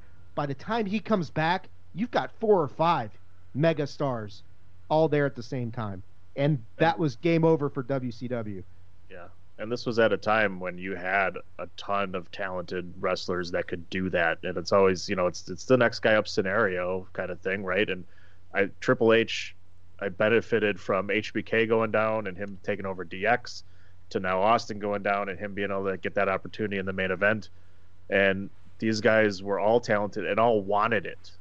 That was another thing too. They wanted to be that guy, and they all went for it and could do it, because you had guys even behind them that, like I said, this is the Kurt Angle when I was talking about, Kurt in his first year, Kurt Angle was just so amazingly talented when they turned him and booked him properly, and he's winning all these titles immediately in his first year. He won every single title. He's right behind there. And now you got Triple H stepping up. You got Rock finally, hitting the peak now, and he's the top guy. And Foley's got his own, hitting that character. Big Show's right there, And then your mid card is like just as amazing, and could, you had guys that could step into that. And that's one of the big things about this era, was the amount of talent that was there, and willing and wanting to be that main event guy, and they could step right in and do it, and boom, yeah, like you said, Dave, mega stars just like that. It's amazing, because I disagree to an extent. I think that Rock still would have became Rock, and I think that Triple H still would have became Triple H, just because he was that intelligent, he was that cunning. And I don't say cunning in a negative connotation, because he sat under the learning tree of 4 of the brightest minds in the history of the business. Sean Waltman, Shawn Mike, Diesel, Kevin Nash, and Razor Ramon, Scott Hall. Like, he paid his dues, and he learned. And I think he would have ascended to the point that he got to, regardless of whatever was going on. But then you also talk about the other guys that you guys brought up. Kurt Angle, Mick Foley, Big Show, Taker still roaming around there when he's not injured. Kane, They were pretty deep, man. That's a murderer's row in terms of talent.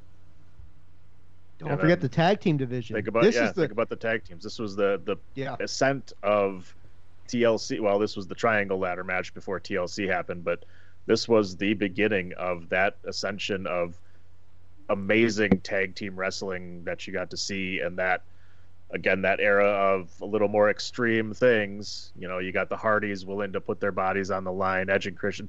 These guys, willing to do whatever it took to get attention, basically, because they had these stars that were at the top that were getting that's the way it was, right? And these guys had to do something, and they went out there and did it, and that's a credit to them and their talent and everything as well, because they put themselves on the map by doing that kind of stuff.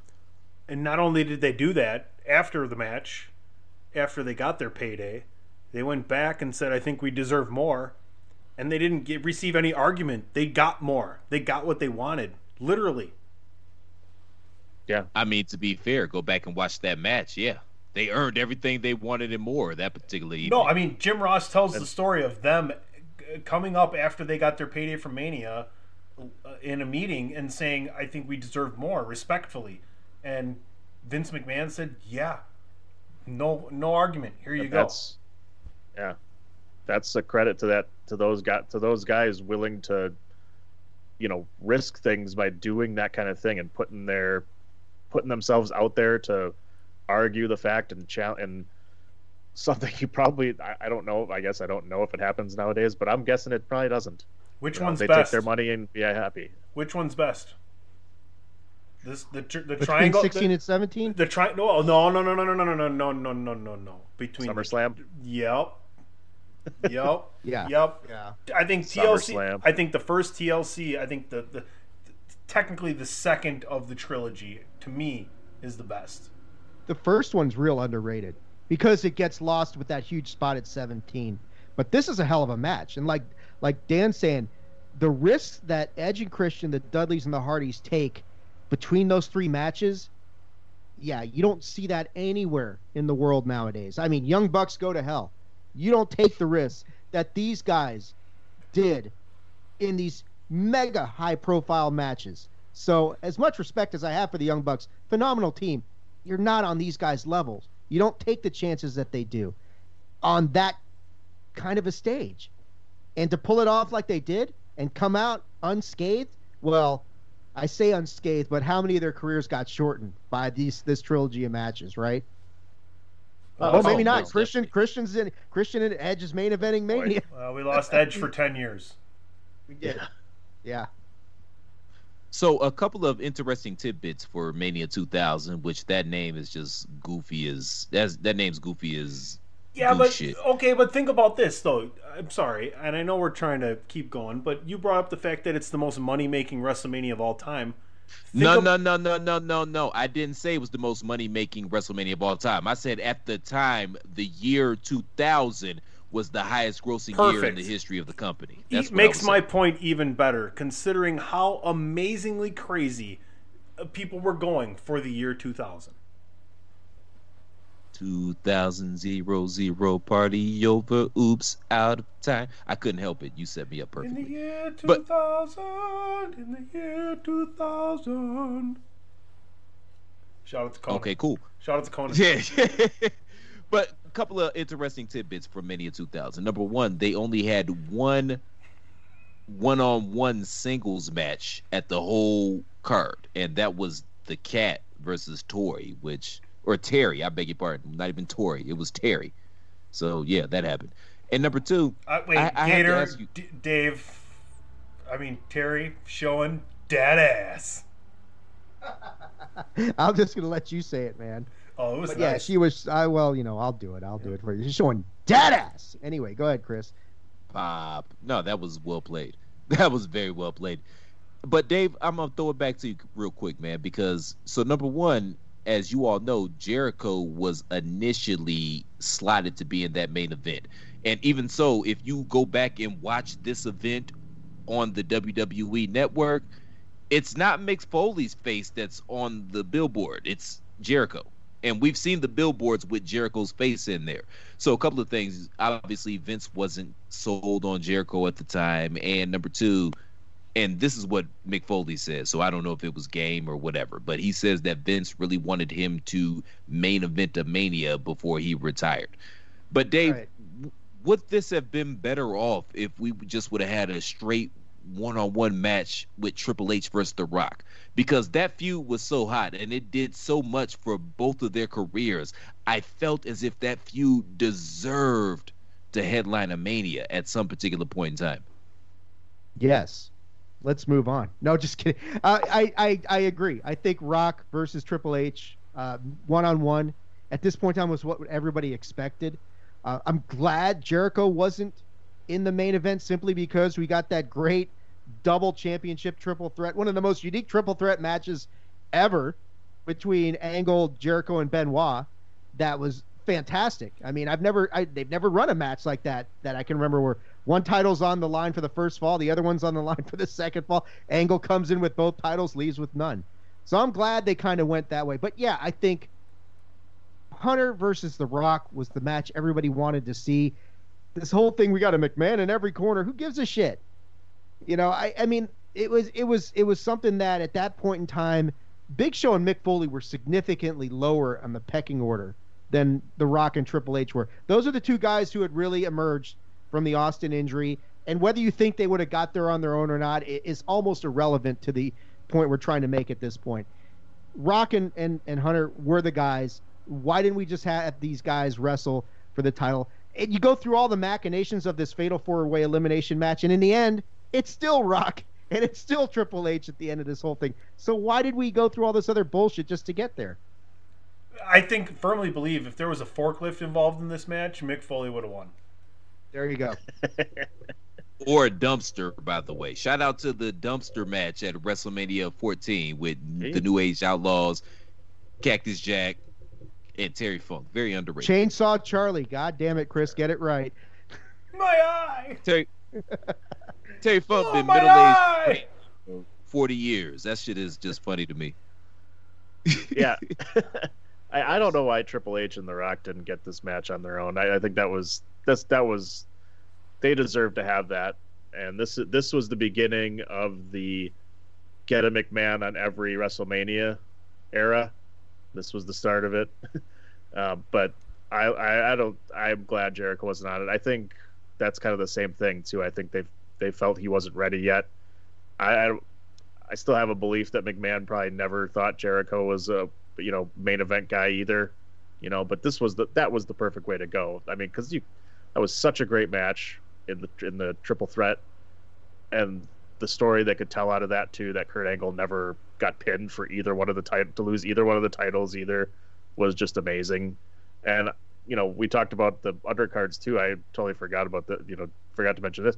This was the start of the Radicals too. Eddie Guerrero coming in to the WWF too, and it's like, Jesus, you got like just an incredible amount of talent. It's just amazing. And maybe that's why there's such a proliferation of multi-man matches, because they wanted to get the maximum amount of people they could have on the card without doing like 20 matches like we have nowadays. So Andre Memorial Giant Battle Rumble. Yeah, that whole thing. Yeah, but they were already doing all those things with tag team battle royals and gimmick battle royals and things of that nature. Oh, the hardcore title. It's just, you guys act surprised because you talk about dirty finishes and everything else and unclean matches that has existed over the entire amount of time. And then we also talk about McMahon like holding on to things that worked for too long. And the whole McMahon thing had worked. So why not, when Austin's gone, play everything safe, and just in case Foley and Show were out there, but you got what you wanted anyway. You know you did. You already mentioned it. It turned into Triple H and The Rock. So what's the difference? Enjoy all your favorite sports like never before at BetMGM. Sign up using code Buckeye and receive up to $1,500 back in bonus bets if you don't win your first bet. When you register with BetMGM, you'll get instant access to a variety of parlay selection features, live betting options, and the best daily promotions in the business. And with BetMGM at your fingertips, every play and every game matters more than ever. Place your money line, prop, or parlay bets with the king of sportsbooks today. Sign up using code Buckeye and receive up to $1,500 back in bonus bets if you don't win your first bet. BetMGM and GameSense remind you to play responsibly. 21 plus and present in Ohio, subject to eligibility requirements. Rewards are non-withdrawable bonus bets that expire in 7 days. Gambling problem? Call 1-800-GAMBLER. In partnership with MGM Northfield Park.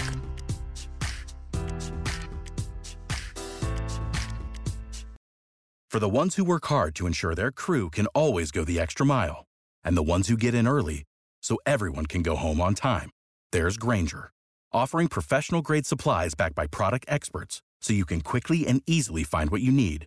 Plus, you can count on access to a committed team ready to go the extra mile for you.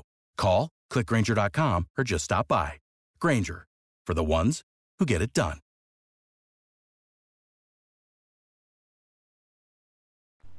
You got Saturday Night Live out of it.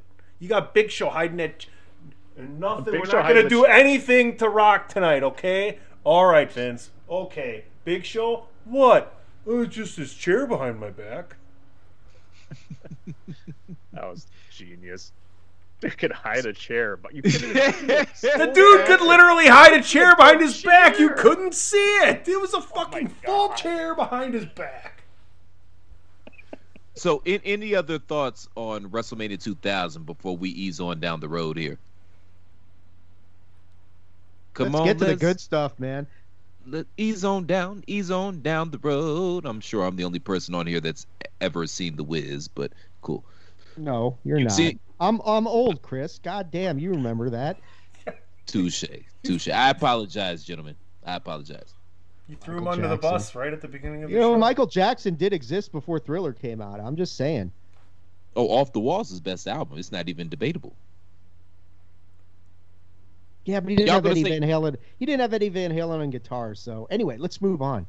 Shout out to Eddie Van Halen as well. R.I.P. So WrestleMania 17. Oh my God, I don't even know where to start. Where do we start here? Tony, help me out here, man. Because there's just so much going on at this particular point in time. Let alone we have WrestleMania 17 culminating with the two biggest stars in the history of the modern era, arguably, with all due respects to Hulk Hogan. Go ahead. I think it's a good time to throw something in here that you might not be expecting tonight. Yeah, well, that's just like your opinion, man. Start the conversation here. Around the horn. Yes or no? You're limited to one word. Is this the greatest WrestleMania of all time? Because a lot of people think it is. DP? No. Chris? Yes. Dave, answer and get us going. Absolutely. Look, go ahead, Chris. There's so much to unwrap in this event that wherever you want to start is just a good time. So, number one, up and down the card, all of the matches delivered. But the reason that I say that this is the greatest of all time, not just the actual card, but I've referred to this on numerous podcasts before and in private text chains and stuff like that. I consider WrestleMania 17, Dave, the series finale of the Attitude Era. Oh. I'd stretch it out one more year, to be honest with you. I'd stretch it maybe to 19. Yeah, Tony's saying 19. 19 when Austin Rock end this whole thing, maybe that's the end of it. This might be I think this is the apex of the Attitude Era right here. And it starts to go down from there, but well, let me make my case and then I'm going to throw it back to you right quick. So, number one, we have WCW officially close its doors forever, and as a WCW mark, that still hurts my heart to think about it. But Vince McMahon buys WCW. He had previously bought ECW as well, so WWE is the only game in town, and I think that we can all agree that it was the competition that the Monday Night War sparked, which led WWE to the heights that it was at this particular point in time. Rock is already immersed in Hollywood. As a matter of fact, at the end of this match, he's gone for like 5 or 6 months going to film, I believe it was the Scorpio King, because the Mummy 2 had taken off so well. So he's off to go film the Scorpio King. He had did the Saturday Night Live shot last year that PC Tunney alluded to earlier. So he's already got one foot out the door. Not only that, now Stone Cold turns heel. So simultaneously, you're losing the two biggest baby faces in the history of your modern era of your company. Because I don't want to throw any shade to Bruno or any of the guys that came before that, but of the modern era, and I'm saying 75 till now, you're losing the two biggest faces that you've ever had in that particular era. They're both gone, and you didn't have anybody else to replace it. The competition is gone. You absorb the competition. You cherry pick the best talent. And it just seems like this particular WrestleMania, it represented a shift and a change in the industry. Because I don't even think that the industry was ever as hot as it had ever been previously to this particular WrestleMania. So it just felt like the culmination or the end of an era. So Dave, go at it, man. Tear my shit apart. What I just said. No. I can agree with a lot of what you said. That's why I think this is the apex of the Attitude Era. This is the crescendo of everything that we've been building to. I don't think it's done. It's going to go downhill from here for sure. I agree with that part. But I think the Austin Rock match at WrestleMania 17 is the high watermark of the Attitude Era. This is everything we've been building for. All the momentum that we've built through the Monday Night War is coming to a head in this one match, where you have, like we talked about 16, where Austin was gone and all these guys emerged as, wow, these guys can all take the ball and run with it. Now Austin's back. And instead of these guys falling back so that Austin can move forward again, everybody just moves forward. It takes a quantum leap forward. Austin comes back, hasn't missed a beat. Rock gets even more popular. Triple H gets more popular. Jericho emerges more. I mean, these guys just keep growing exponentially to the point where, and I don't think it's arguable at all, there's never been a match, not even Hogan and Warrior, where you had two baby faces who were this popular meeting in the main event of WrestleMania at the same time. And man, if you thought people drew battle lines with Hogan and Warrior, oh man, I don't know about you guys, but the dividing line between Austin and Rock was big time. And Dan, I'm going to throw to you, man, but I wanted to throw this out there. You can expand upon this and whatever else the fuck you want to say. Watching this block of Manias back and juxtaposing the main event of WrestleMania 17 with the Austin Hurt match at WrestleMania 13, I feel as if these matches are perfect bookends because they literally told the exact same story.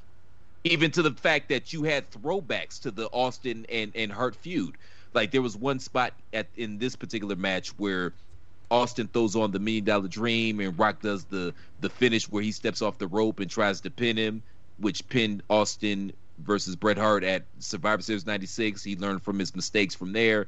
And then, of course, the heel turn. Because if you go back and watch this match, knowing how it ends up, Stone Cold is subtly working heel the entire time. And you see the desperation and the frustration in this match from him. And it's like, what do I have to do to put this melon farmer away? And then ultimately, he makes that deal with the devil. But I feel like these matches are perfect bookends. But please, go and do your thing. Yeah, and similar to what Dave was saying, where this was, this was almost the start and the finish of, this is what you were building to almost, right? For these couple years, like it is where, Austin started and now here we are kind of at the finish of it, right? Of this whole book. And this, in a sense, this is, I feel like I, in a sense, agree with you, Platt, where this is kind of the end of an era. Maybe it's not over yet, but it's kind of over because they want to do something. They're trying to go in a different direction with some things. And you see that with the Austin heel turn and knowing The Rock's going to be going away. You're trying to do like, okay, let's try some other stuff. And this is maybe not the end of the Attitude Era, but the end of an era of things, right? This is the the finish, and it's a whole change to everything, because this is, now we've moved into, I feel like, mainstream WrestleMania. This is the first time you went from 20,000 seat arenas. Now you're in the Houston Astrodome, and you got 70,000 people. I mean, it's huge difference. Now you're in this whole new atmosphere of, you know, superstardom and doing, you know, your thing at WrestleMania. So it is a shift in a sense to new things. And the whole, like, you know, we talk about the culmination. There's a reason that this match was so good and the build was so good and everything about it just worked. And there's a reason why PC Tunney has My Way playing at the beginning of the intro of the show, because this is where it comes from. And everybody remembers this build and that song with that montage, and how good it was packaged just adds to the amazement and the awesomeness that was this feud and how it finishes right here. If you watch this WrestleMania, it's pretty goddamn clear who comes out as the heel and who comes out as the babyface. And that's because we're in Texas, right? But Austin only is turning heel so he can screw Vince McMahon over in this whole WWE, WWF, WCW storyline. That's all it is, isn't it? I mean, at the whole end of this, he goes back, right? I mean, and then eventually he comes back to WWF. It's a horrible heel turn, face turn, as opposed to 13, where we transition from that back and forth, is because no one's really trying to boo Austin. It doesn't make sense for him to go with McMahon, and we don't know what's going to happen yet. And then how that plays out to the whole invasion thing, that all sucks as well, in my opinion. So I honestly, it's the worst part of WrestleMania, the fact that this happens this way with Vince McMahon now.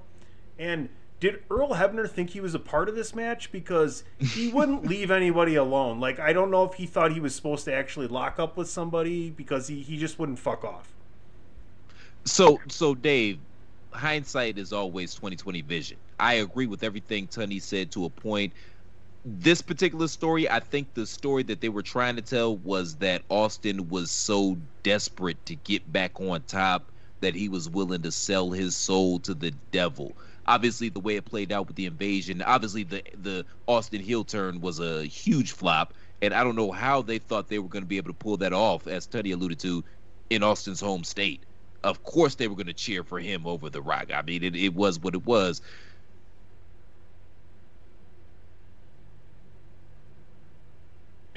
Is there a question pending? Oh, I thought I froze there for a second. No, I apologize, no. But I was like, is Chris expecting me to answer? I was looking at Tunney. He's like, is there a question there? Anyway, go ahead, man. But you were saying how this was going to doom to fail with Austin trying to turn heel in Texas. Well, the thing is, man, the reason that the Hulk Hogan turn worked in WCW is that people were already tired of the Hulk Hogan shtick, and they had started to boo him. Just like his last couple of manias in WWF, they had started to boo him already, so the crowd was ready for it. Nobody was ready to boo Austin. Austin was still hot as fish grease at this particular point in time. So then the turn, I think we kind of saw it coming because we got a little smarter and a little smarker at this particular point in time, but obviously it didn't work out well. I really didn't see it coming, remembering back and watching this back. But here's a good, this is why this Mania Madness series is so excellent, because let's go back 2 episodes where we talked about WrestleMania 5 and when Macho Man turned heel on Hulk. And nobody wanted to boo him, but yet this is what we were programmed to do. We cheer for the heels, or cheer for the faces, we boo the heels. Now, skip forward to WrestleMania 17. Those fans don't buy that fucking story anymore. They don't buy what they're being sold anymore. Just because you tell me I'm supposed to boo Austin, no. I love Stone Cold Steve Austin. I love everything about him. I don't care that you're telling me he's a heel. I'm going to cheer him anyway. And that's why the heel turn flopped. And Austin never did anything that really solidified him as this vile, contemptible asshole, because he was always that way. So how are you really going to sell him as a heel when he's doing pretty much the same stuff he was doing before and people are cheering for him? So that's why, in my opinion, I still love what Austin said. I mean, if he had done what he said, which was where he thought, you know what, instead of shaking Vince's hand, I'm going to hit him with a stunner and walk. How different would this have been had Austin followed through with his gut instinct, which was the right call to make, and had stunned Vince and just left him lying there?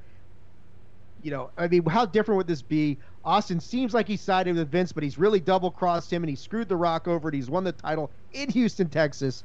Wow. If you watch this match back, one of the coolest things I saw from the match is right after it's over and Austin's getting thrown some beers, he puts one down right next to Rock's head on the left side of Rock out of respect, knowing that him and Rock just fucking rocked the shit out of the house. Yeah, and I think like one thing about this match is that, you talk about Austin's desperation and his frustration. Compare this to the match 2 years ago where at 15, where Rock was awesome in that match, but it was almost the inverse of this.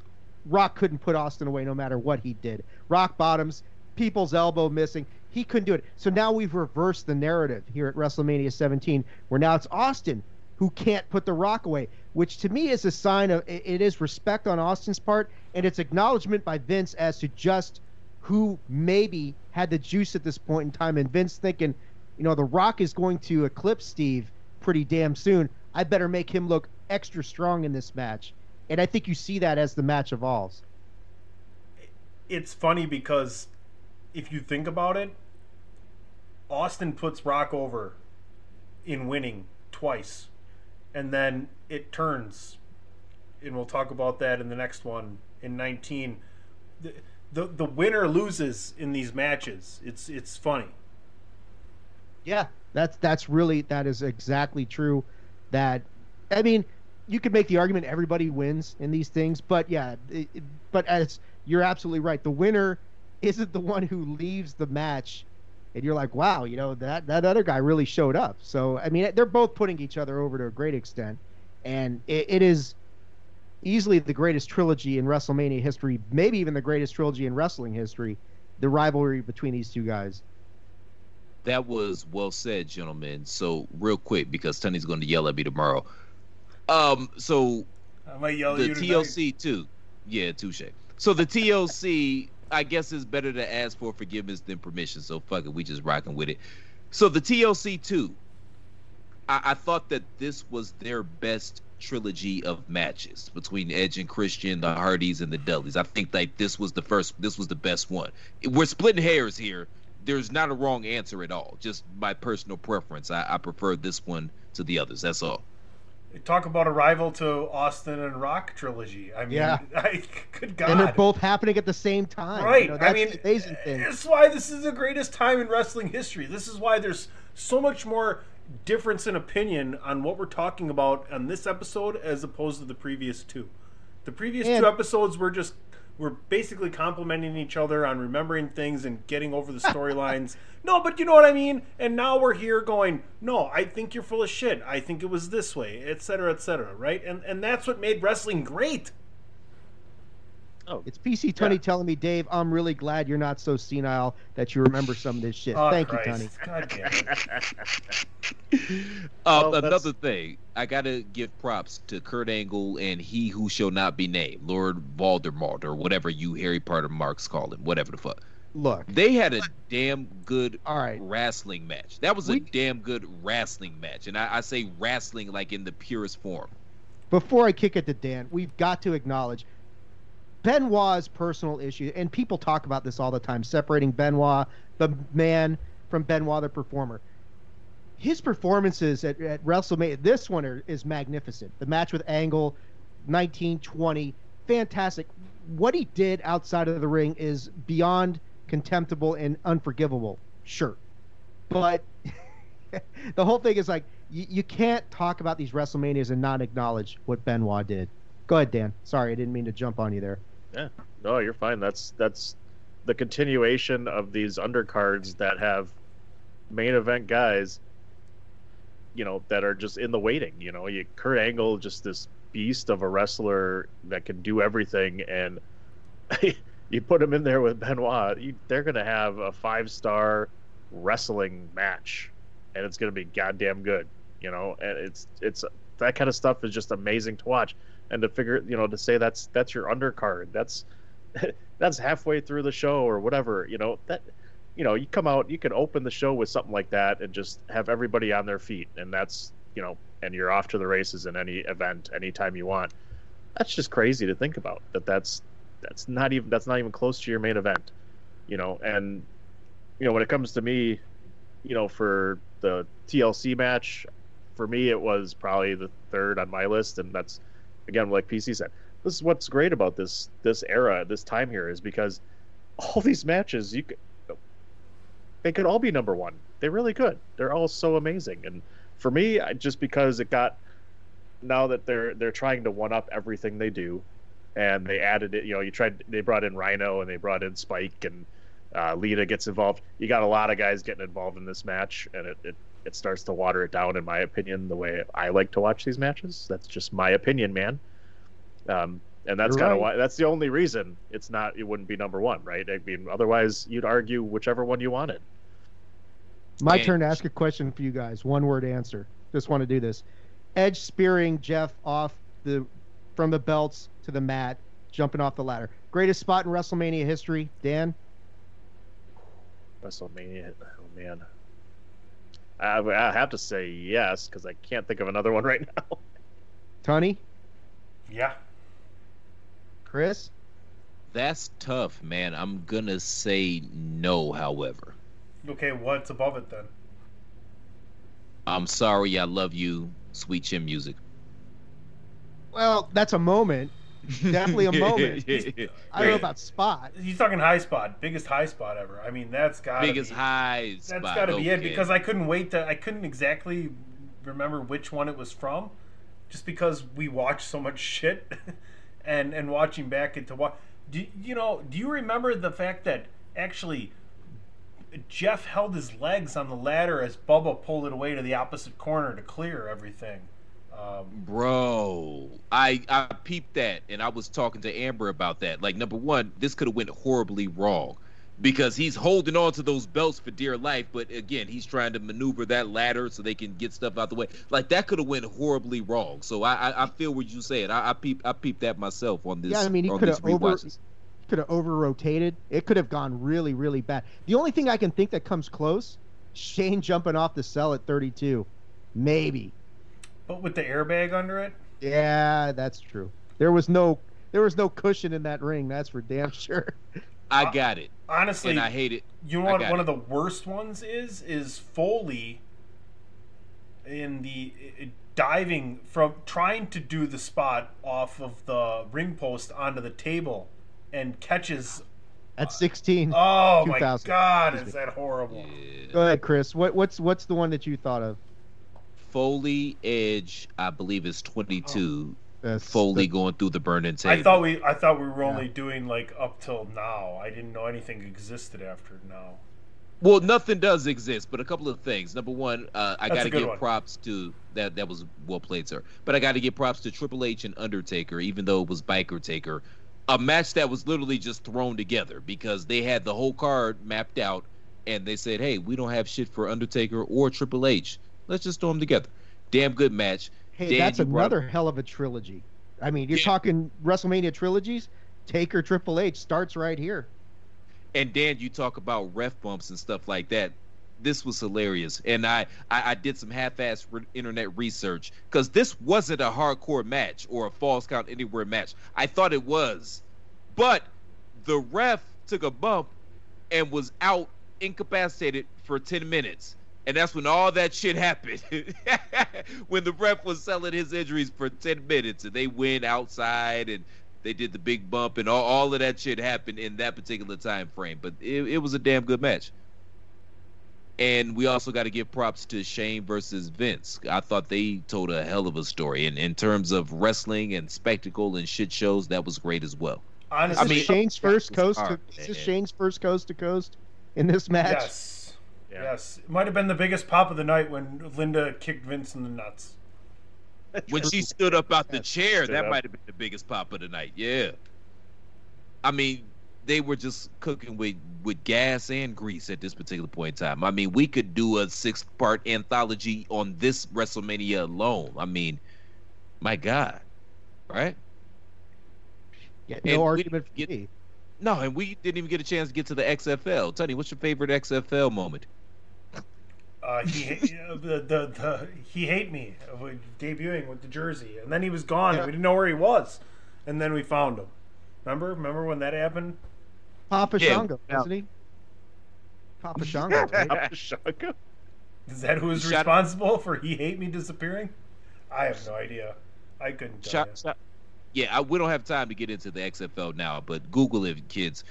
But shout out to Rob Smart, a.k.a. He Hate Me. Rod Smart, not Rob, a.k.a. He Hate Me, and Tommy Maddox, because they got NFL jobs off of that. Full circle, The Rock, who owns the XFL now, may be very well teaming up with the CFL, where he actually played pro ball after he went to the University of Miami. So that's how big The Rock is. And he's basically subliminally telling you on NBC once a week, for president in 2032 you're going to vote for him. So we'll just keep podcasting until then and see what happens. Vote for him in 2024, right after I cast my vote for Platt Balaz again. Oh God, man, see what I'm saying? He got to wait. He got to wait 8 years. Okay, the shirts from last year are already on their way out, man. Are they to Cambodia by now? We won't have anything left. So you're telling me when I tell the good people to go to ProWrestlingTees.com/TheChairShot and pick up an official Chairshot T-shirt, there's not going to be a Platt Balaz shirt there for them? I would say you'd have to go there and check it out for yourself. So that means if you go to ProWrestlingTees.com/TheChairShot, you can still pick up a Platt Balaz T-shirt, but you better act now because we're about to ship them shits off to Cambodia. So you got to act now. Not now, but right now. ProWrestlingTees.com/TheChairShot. Please and thank you. And please, gentlemen, so Monday Night Wars are over. I don't even know what the hell I just said, but the Monday Night Wars are over. ECW, WWE. WCW, WWE. WWF, WWE. Yeah, we've made the change around this particular point in time. After this show, but they got the F out eventually. So WrestleMania 18 emanates from Sky Dome in Toronto. Hogan's return since WrestleMania 9. And I don't know if you guys know this, but I don't think there's a town in the history of existence that is a bigger Hogan town than Toronto, Canada. I don't understand it. I don't know why. It is what it is. So you've got all of these things culminating. So Hogan's back now. They tried that weird NWO thing in WWE. It worked out to mixed results. Hogan's first Mania in 9 years, and he's fighting the People's Champ, the Great One, The Rock. Man, gentlemen, that crowd goes ham, melon farm, and cheeseburger during that match. It is unbelievable. And that's kind of one of the things that I picked up on during this block of Mania, is just how rabid that crowd was. Okay, maybe during the Yes Movement, maybe during Kofi Mania, and of course anytime The Rock comes back. But other than that, I can't think of a time in the modern era where the crowd is just nuts. The only other time the other one that comes to mind that's close is WrestleMania 20, Goldberg and Brock, when they booed them both out of the building, because they knew they were both leaving. And it was amazing watching this match back and watching it with the Dillinator actually, and trying to describe to her that, hey, The Rock's the baby face in this thing. Hogan's coming in as the big heel. The NWO thing unfortunately failed. That was really disappointing, when they tried to bring it in. But like the amazingness of the crowd, just again, this is still in that era where where the crowd's they're going to tell you what they want. You're going to try and tell me this? Nope. This is what I'm doing. And they cheered. They wanted to see old school Hulk Hogan. They wanted they wanted, All American, play me my music. And let me see Hogan do Hogan again. And that's what they wanted, and they weren't taking no for an answer. And Hogan and Rock stood in the ring and said, we got to fucking do something. What the hell do we do?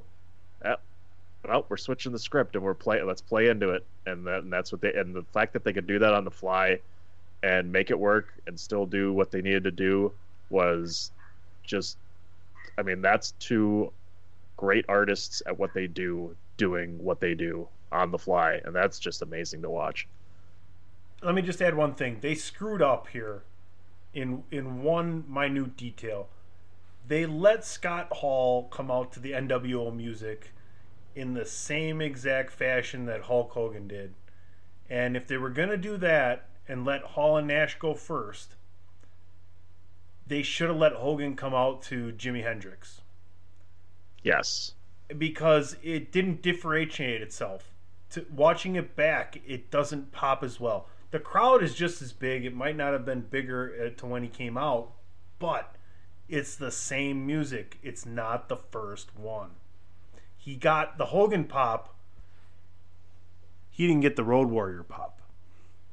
That's fair, and I agree with you. The only thing is they would have edited out of the WWE network in subsequent showings anyway, so it doesn't matter at this point. But I feel where you're coming from. I really wish we had more time so we can extrapolate upon the failed invasion angle, but that's probably its own anthology series. Maybe we'll get to that. I don't know, but I agree with you. But just how rabid that crowd was for that match, and my God, you kind of feel bad for Jericho and Triple H in the main event, because how are you supposed to follow that up? I mean, it's like, ladies and gentlemen, that was Michael Jackson. And now, here's more entertainment. What are you supposed to do? Yeah, but at the same time, they had the women's match in between, and you got to think about it. Hunter is one of the biggest baby faces coming into this match. I mean, think about it. Like Stephanie, she's full Stephanie, and she's full Stephanie. Well, we can see you, man. And yeah, we're picking up what you put down. And Jericho's at his peak, but I mean, I think DP, you and I were there when Triple H came back, right? I mean, that was amazing from this injury, and now he's there. I got a little trivia for you guys real quick. Can you name the 6 ever undisputed WWE champions? We doing this as a team? Sure, go ahead. It'll be quicker. We got Jericho, right? Randy Orton. No. Yes. When I say no, then you're wrong. No. I'm not wrong. You're talking about this era specifically. No, you're wrong. Talking about 2 belts. You're wrong. No, I'm not wrong. The 2 belts. No, yeah, I'm not wrong. We're talking you mean about the title called the Undisputed Championship. Yes. Okay, so Jericho, Triple H, Hulk Hogan, Biker Taker, Brock Lesnar. Wasn't Big Show? Big Show. No, we're missing one, right? Kurt Angle. The Rock. Did we not say The Rock? I thought you said The Rock earlier. Oh, no, we didn't. No. Yeah, The Rock. There you go. Yeah. Brock was the last after beating The Rock, and then took said title to SmackDown, where they left the World Heavyweight Championship on Raw. There you go. Cool. Yeah, Dave, get in here, man. You've been silent for a little bit. Man, I just like what Dan was saying about Hogan on this one was the crowd's rejection of Hollywood Hulk Hogan and the rebirth of Hulk Hogan, basically, the real American Hulk Hogan, basically saying, the crowd saying, we don't give a shit what happened in WCW. We're a WWF crowd and WWE at this point in time. And they brought Hulk Hogan back. But yeah, I do want to give some love to that women's match, because obviously it gets lost completely because of what happened with Hogan and The Rock. But Jazz versus Trish versus Lita is kind of the precursor to the modern women's movement that we have now. That's a really good match. They don't get much time. They only get 6 minutes. But that was a pretty good match as far as what the women were getting at this point in time. But yeah, Triple H against Jericho. I mean, Triple H had come back from that devastating quad injury. He was really over. But yeah, I think at this point in time, the crowd is just absolutely spent from going absolutely apeshit for Rock and Hogan. The thing about WrestleMania 18 that always kind of that I always wondered about, and I know we've talked about, stuff that didn't happen at WrestleMania. Too many musical performances? Well, that notwithstanding. But yeah. Too many, like we talked about, no Hogan Warrior rematch, no Hogan Flair at WrestleMania 8. I think everybody was expecting Hogan Austin at WrestleMania 18, and they went in a different direction. They went Rock, Hogan, and then they had Austin just basically destroy whatever remained of the NWO in one match. And I get why they did it, because they wanted to have the poster child of the Attitude Era wipe out the NWO single-handedly, and he more or less does that in that match. But I think WrestleMania 18 is just a notch below 17 as far as greatest wrestling. Oh, sorry. Go ahead. No, keep talking, Dave. Keep talking. I would put it below 17 as far as greatest WrestleManias of all time, but it's a damn good show. Rock versus Hogan isn't a wrestling classic, but as far as moments go, man, it doesn't get much better than that. So just real quick, Tony, before you interject, and I apologize, brother, but there are a couple of WrestleMania 18 what-ifs. Number one, the original plan on the table after Austin's heel turn was to have him and Triple H, as Triple H being the hot baby face, headline WrestleMania. Obviously, that doesn't happen because Triple H tears his quad. He's out for a year, blah, blah, blah. Number two, Austin, and I've heard him say this out of his mouth, he did not want to work with Hogan at that particular point in time.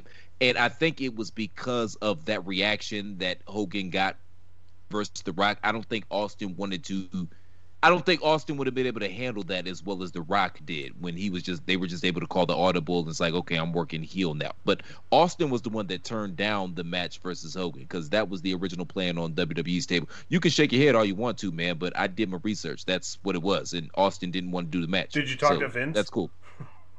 I heard Austin say it out his mouth, so that's pretty damn accurate. Do you think he also says that they... All right, never mind. Well, let me ask you this. Do you think that Hulk would have got that same sort of reaction if he was facing Austin that he got with... Because The Rock was generating some booze. The Rock was generating booze leading into 18 in some places. Most definitely. And that's why Austin didn't want to do it. Because I said it earlier, man. I don't know, for whatever reason, there's not a hotter town in North America than Toronto, Ontario, Canada. Do you want to know what makes the most sense? I don't know why. Do you want to know what makes the most sense? Think about where we're about to go with Austin. Think about the money The Rock's about to make for the WWE. Who do you think Vince is more willing to go ahead and start moving forward with, as opposed to somebody that is not necessarily willing to put anybody else over? Because that's about to happen. That's the real story here.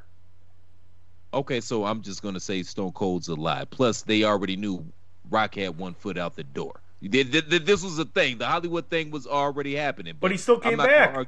He still came back the next 2 years. But he wasn't. Yeah, but he wasn't. But Austin wouldn't put over Lesnar. So why would Vince want to work with Austin as opposed to Rock? It wasn't that he didn't want to put over Lesnar. It was the situations and circumstances. But that's neither here nor there. That's bottom line, as his words go. He didn't want to work with Hogan. That's the bottom line. The bottom line is he didn't do what he was told after he had been given so many wins. Okay, cool. He didn't want to work with Hogan.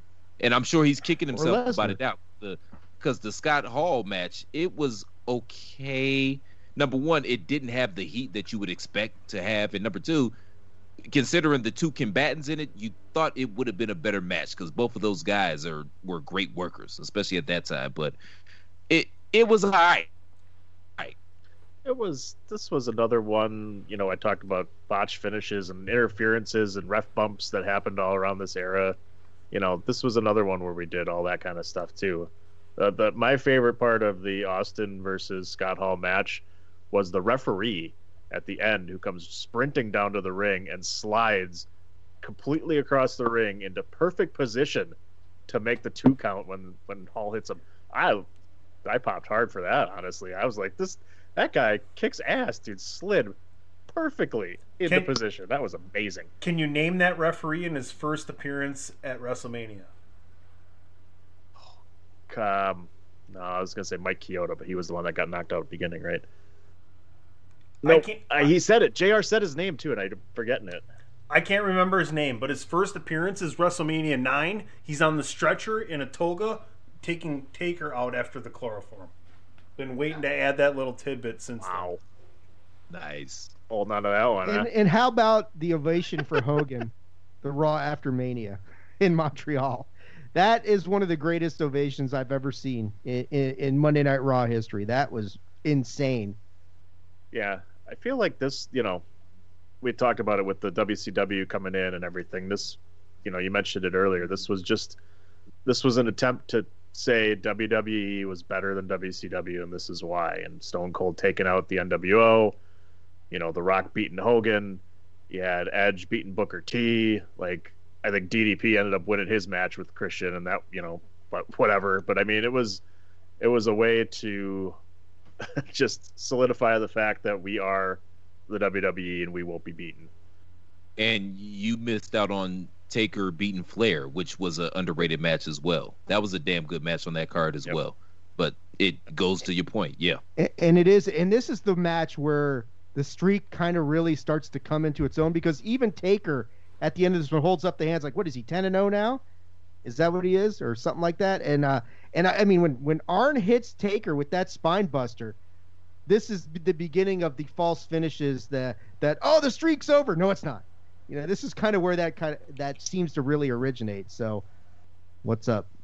No, most definitely. You're absolutely right. So, on a scale of, I want to ask this because I think, Dave, you brought it up earlier that this Mania kind of gets lost in the sauce because 17 was so great, but this wasn't a bad show up and down the card, I don't think. So on a scale of 1 to 10, what do you guys think? Just around the horn right quick, then we're going to take a quick break. 8.5, 9? I mean, it's a damn good show. DP? Yeah, I'd probably say 7.5. Tony? It's tough to put all these together. It's such a storyline. So I mean, yeah, 8.5, whatever. We're on a stretch here where it's just going to continue to ride for a while. You're right. I would say 8 just off the strength of Rock and Hogan because that was such a moment. But that being said, let's take a quick break. We'll come back with Platt's Facts and we'll wrap this thing up. Chris, take it over. Why should you visit thechairshot.com? Thechairshot.com is your home for hard-hitting reviews, news, opinion, and analysis with attitude. Why? Because you're smarter than the average fan. Thechairshot.com. Always use your head. So the list is a little spry this week because, I mean, let's just keep it a buck. There's not a whole lot we don't know about this particular era at this point in time, right? Because the internet exists. There you go. Yeah, and they can't lie on the internet. I don't know if y'all remember that commercial. All right, so just real quick. So it's funny. So prior to being the special guest referee at the submission match at WrestleMania 13, Ken Shamrock actually had a handshake deal to wrestle Hashimoto in the Tokyo Dome for the IWGP New Japan World Heavyweight title. And eventually Vince just gave him an offer he couldn't refuse, so that shit fell through. I just thought that was interesting. Somewhere Andrew has a boner. Yeah, I knew he'd pop for that. That's for you, Balls. So, at this particular point in time, at WrestleMania 13, Bret Hart, at the time, set the record for the most consecutive WrestleMania matches with 12. Of course, that would be eclipsed later on by The Undertaker, but not until 2013. So I thought that was kind of interesting.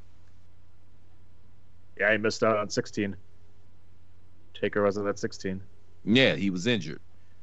So Sid, whether you want to call him Psycho, just Sid. Y'all know what I'm talking about. I went through this last week. Softball, Psycho, Vicious, whatever. Only worked 2 Manias his entire career. Both of those Manias, he main evented. One versus Hogan at WrestleMania 8. the other versus Taker at WrestleMania 13. Sid was a lot smarter How than about his that? words led on. Yeah.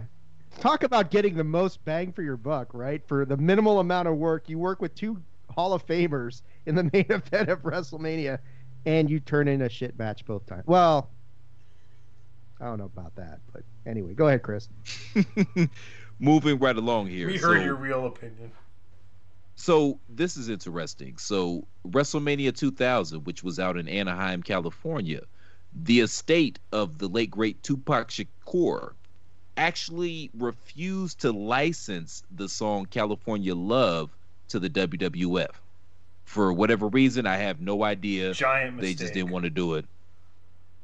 I agree. I think that could have been cool, but they didn't want to do it for whatever reason. You'd still be making money off of that.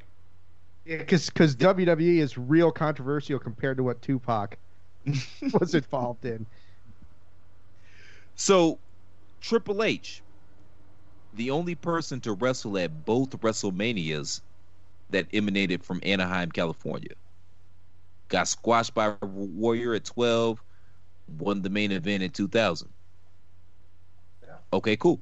Speaking of Triple H, there was actually a plan on the table for him at WrestleMania 17 to wrestle Mike Tyson.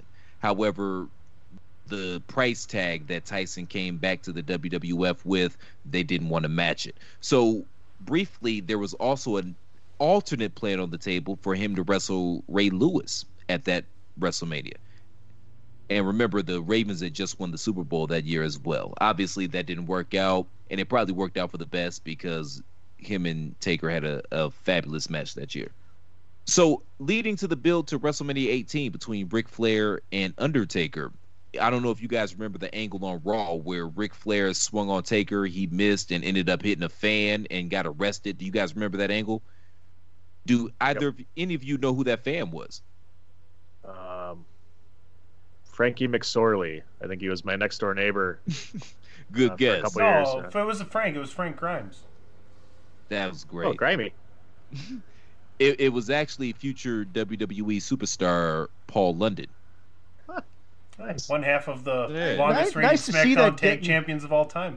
London and Kendrick. Nice to see they getting punched by Ric Flair didn't turn him off from the business. So that's how he got to hold that tag titles for so long. So there was an offer on the table for Bret Hart to be the referee to main event WrestleMania 2000, I believe, and he turned it down for, whatever. He wasn't, Bret still wasn't fucking with them at the time. So, moving right along. He's still under contract to WCW by then? Or was that it might have been 2000. It might have been 2001, man. I beg your pardon. No. I misspoke. It was actually WrestleMania 18. There was a contract. They offered him to be able to wrestle to main event. Yeah, y'all know what I'm saying. It was in the year of Two Boobies 2. Thank you. Last but not least, everybody knows about the Undertaker streak. Does anybody know who's the wrestler that? No. Let me finish. Huh? The wrestler who has this is Tobias! Longest. No. The wrestler that has the longest current streak. Scott Hall only wrestles Hall of Famers at WrestleMania, by the way. I'm going to go with Roman Reigns. I just want you to know that. No, that can't be Roman. He got his ass kicked at 34. Never mind. Oh, man. I don't know. Just say you give up. You'll never get it. Y'all will never get it. Just say you give up. Active wrestler? I didn't say that. I said wrestler with the longest active streak. Oh, man. Okay. Well, hey. Oh, boy. Hey, no, it's not Edge. It's not Edge. Kane. It's not Kane. AJ Styles. I'm talking about longest active winning streak. Is it Simon, God of Hairdos? I don't even know who the hell that is. Who the hell is that? Jeff God of Biscuits, his best friend. Yeah, shout out to Jeff God of Biscuits, but it's not him either. Brock Lesnar. And okay, enough here. Rob Van Dam. One of a kind. Who made his WrestleMania debut at 18, and his current undefeated streak stands at 4-0. So I think Taker's safe, okay? Completely. Man, I blocked out AJ's match with Taker from my mind, because I don't know why. RVD, though, completely winless on the highway against the Sheriffs with Sabu in tow. I guess it evens out, right? If you guys could have just done the speed limit, we could have a whole different history for Rob Van Dam. You could have drank all the beer you wanted and smoked whatever you needed to do. You just had to go. You know, if you would have just been listening to Sammy Hagar, you all would have been fine. I just want to see a tag team with RVD and Riddle. I mean, that could be a lot of fun. Could you imagine? We were going to fight for the belts, but then we got high. That's right. I was gonna tap you out, but then I got high. I'm stuck here at the station, and I know why. Why, tell me why, Chris. Because I got high. Because I got high. Because I got high. All right, ladies and gentlemen, last but not least, the MVPs for WrestleManias 13 through 18. I've already got it pulled up, Tony, so don't even worry about it. So our final tally here. Who did you and Amber vote for this week? Shut up. The 4 nominees were Triple H, The Rock, Stone Cold, and Undertaker. And I think those are for obvious reasons. I don't have to explain what we were doing here. So Triple H and The Rock, they actually tied with 15% for second place. Undertaker bringing up the rear with 13%. And, of course, overwhelmingly, Stone Cold Steve Austin was the main event and MVP of Manias 13 through 18. Because, I mean, quite frankly, this was the Stone Cold era. We missed the bookends, but, I mean, this is when it got hot as fish grease, right, gentlemen? I mean, does anybody have a disagreement? Like, who do y'all think is the MVP, and why is it Stone Cold, basically? I voted for Stone Cold. So, hell yeah. It's got to be Stone Cold. I mean, hell yeah. I mean, when you're talking about a guy who replaced Hulk Hogan, which was damn near unthinkable, and Stone Cold came in and made more money and just took the business to levels that you couldn't have possibly imagined. He's got to be the MVP. What? Exactly. And that we can't go away. Hopefully, prayerfully, when fans come back, we ain't got to deal with that shit no more. But that being said, so that was us discussing WrestleManias 13 through 18. Dan, my brother, seriously, it's always great to see you, man. Been too long. We got to do it again sometime. Let the good folks know where they can find you and what you got going on. It was a pleasure. Thank you for inviting me during this Attitude Era, because it is the best era of all of wrestling ever, and it happened in my prime of TV watching for wrestling. So I loved it. I enjoyed every minute of it. Thank you, guys. You can find me all over thechairshot.com in the entertainment section for A Winner Is You, where we talk video games. You can find us on Twitter and on Facebook at A Winner Is You, the letter U, A Winner Is You, along with the wrestling side of things on the DWI podcast, which you can follow at Podcast DWI and on Facebook.com/DWI podcast. Dave, you done worked yourself into a shoot, brother, because you're here now. This is a permanent thing, man. So why don't you let the good folks know where they can find you and what you got going on? Man, at least Dan had a prime. I never had a prime, so fuck. We heard awesome, you WrestleMania 9 was your prime. That was my prime. You're right. Thank you, Tony. Come on. No one has better wrestling stories than you do, brother. You can find me on Twitter at AttitudeAg. That is at AttitudeAGG. And on Facebook.com/Attitude of Aggression. And also, check us out at Bandwagon Nerds every Monday at I don't even know what time it appears. Tony's in charge of that shit. I just post the damn thing. So I don't know what time we come on there. But this is going to be a big week for Bandwagon Nerds. Zack Snyder's cut, Falcon and Winter Soldier, our top 10 comedies of the 90s. We need to get DP back on that damn show, Tony. We really knew. Founding Father, one of them. Jesus. I came in like episode 6. I don't know. You know how to get a hold of Close enough to Founding. Jesus, Dan. Yeah, I don't remember any gingers as Founding Fathers, but they all wore wigs, so what the hell do I know? Tuddy, where can they find you besides all over the Chair Shot all day, every day? Find me at PC Tunney. I just want to thank everybody for listening to Chair Shot Radio Network. Like these guys said, we got tons of things for you to listen to. Sports, entertainment and sports entertainment. You guys can find me on Twitter at The Real C Platt. I'm all over Chairshot as well. But more importantly, if you enjoy the content we provide day in and day out, make sure you guys go to Pro Wrestling Tees and Gals. Go to ProWrestlingTees.com/TheChairShot. Pick up an official Chairshot t-shirt. Please and thank you. And please, folks, I've had a ball this week. I only hope and pray that you all had as much fun listening to this show as I did making it. Thank you to DP for coming out and hanging out with us. Thank you to Dave for working himself into a shoot. Platt Whisperer, Tunney, you already know what it is. Thank you guys for tuning in. Until next time, we'll see you right back here next week. Same Platt time, same Platt channel. Until then, shalom. And watch your manias. Roll another. Yeah. Oh, la da da da da da.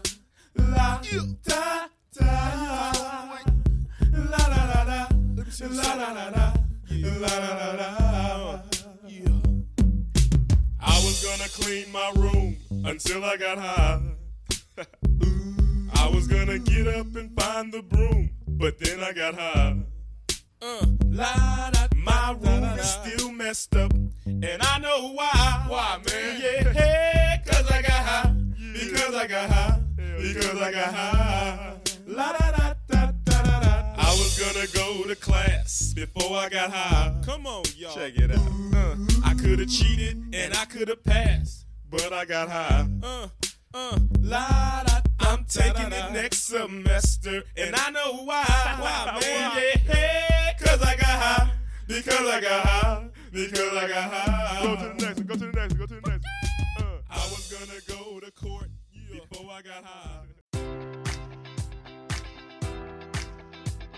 Enjoy all your favorite sports like never before at BetMGM. Sign up using code Buckeye and receive up to $1,500 back in bonus bets if you don't win your first bet. When you register with BetMGM, you'll get instant access to a variety of parlay selection features, live betting options, and the best daily promotions in the business. And with BetMGM at your fingertips, every play and every game matters more than ever. Place your money line, prop, or parlay bets with the king of sportsbooks today. Sign up using code Buckeye and receive up to $1,500 back in bonus bets if you don't win your first bet.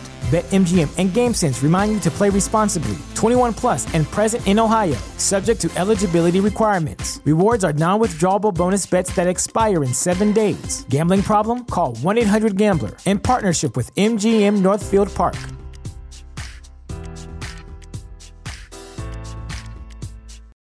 For the ones who work hard to ensure their crew can always go the extra mile, and the ones who get in early so everyone can go home on time, there's Grainger, offering professional-grade supplies backed by product experts so you can quickly and easily find what you need. Plus, you can count on access to a committed team ready to go the extra mile for you. Call, click Grainger.com, or just stop by. Grainger, for the ones who get it done.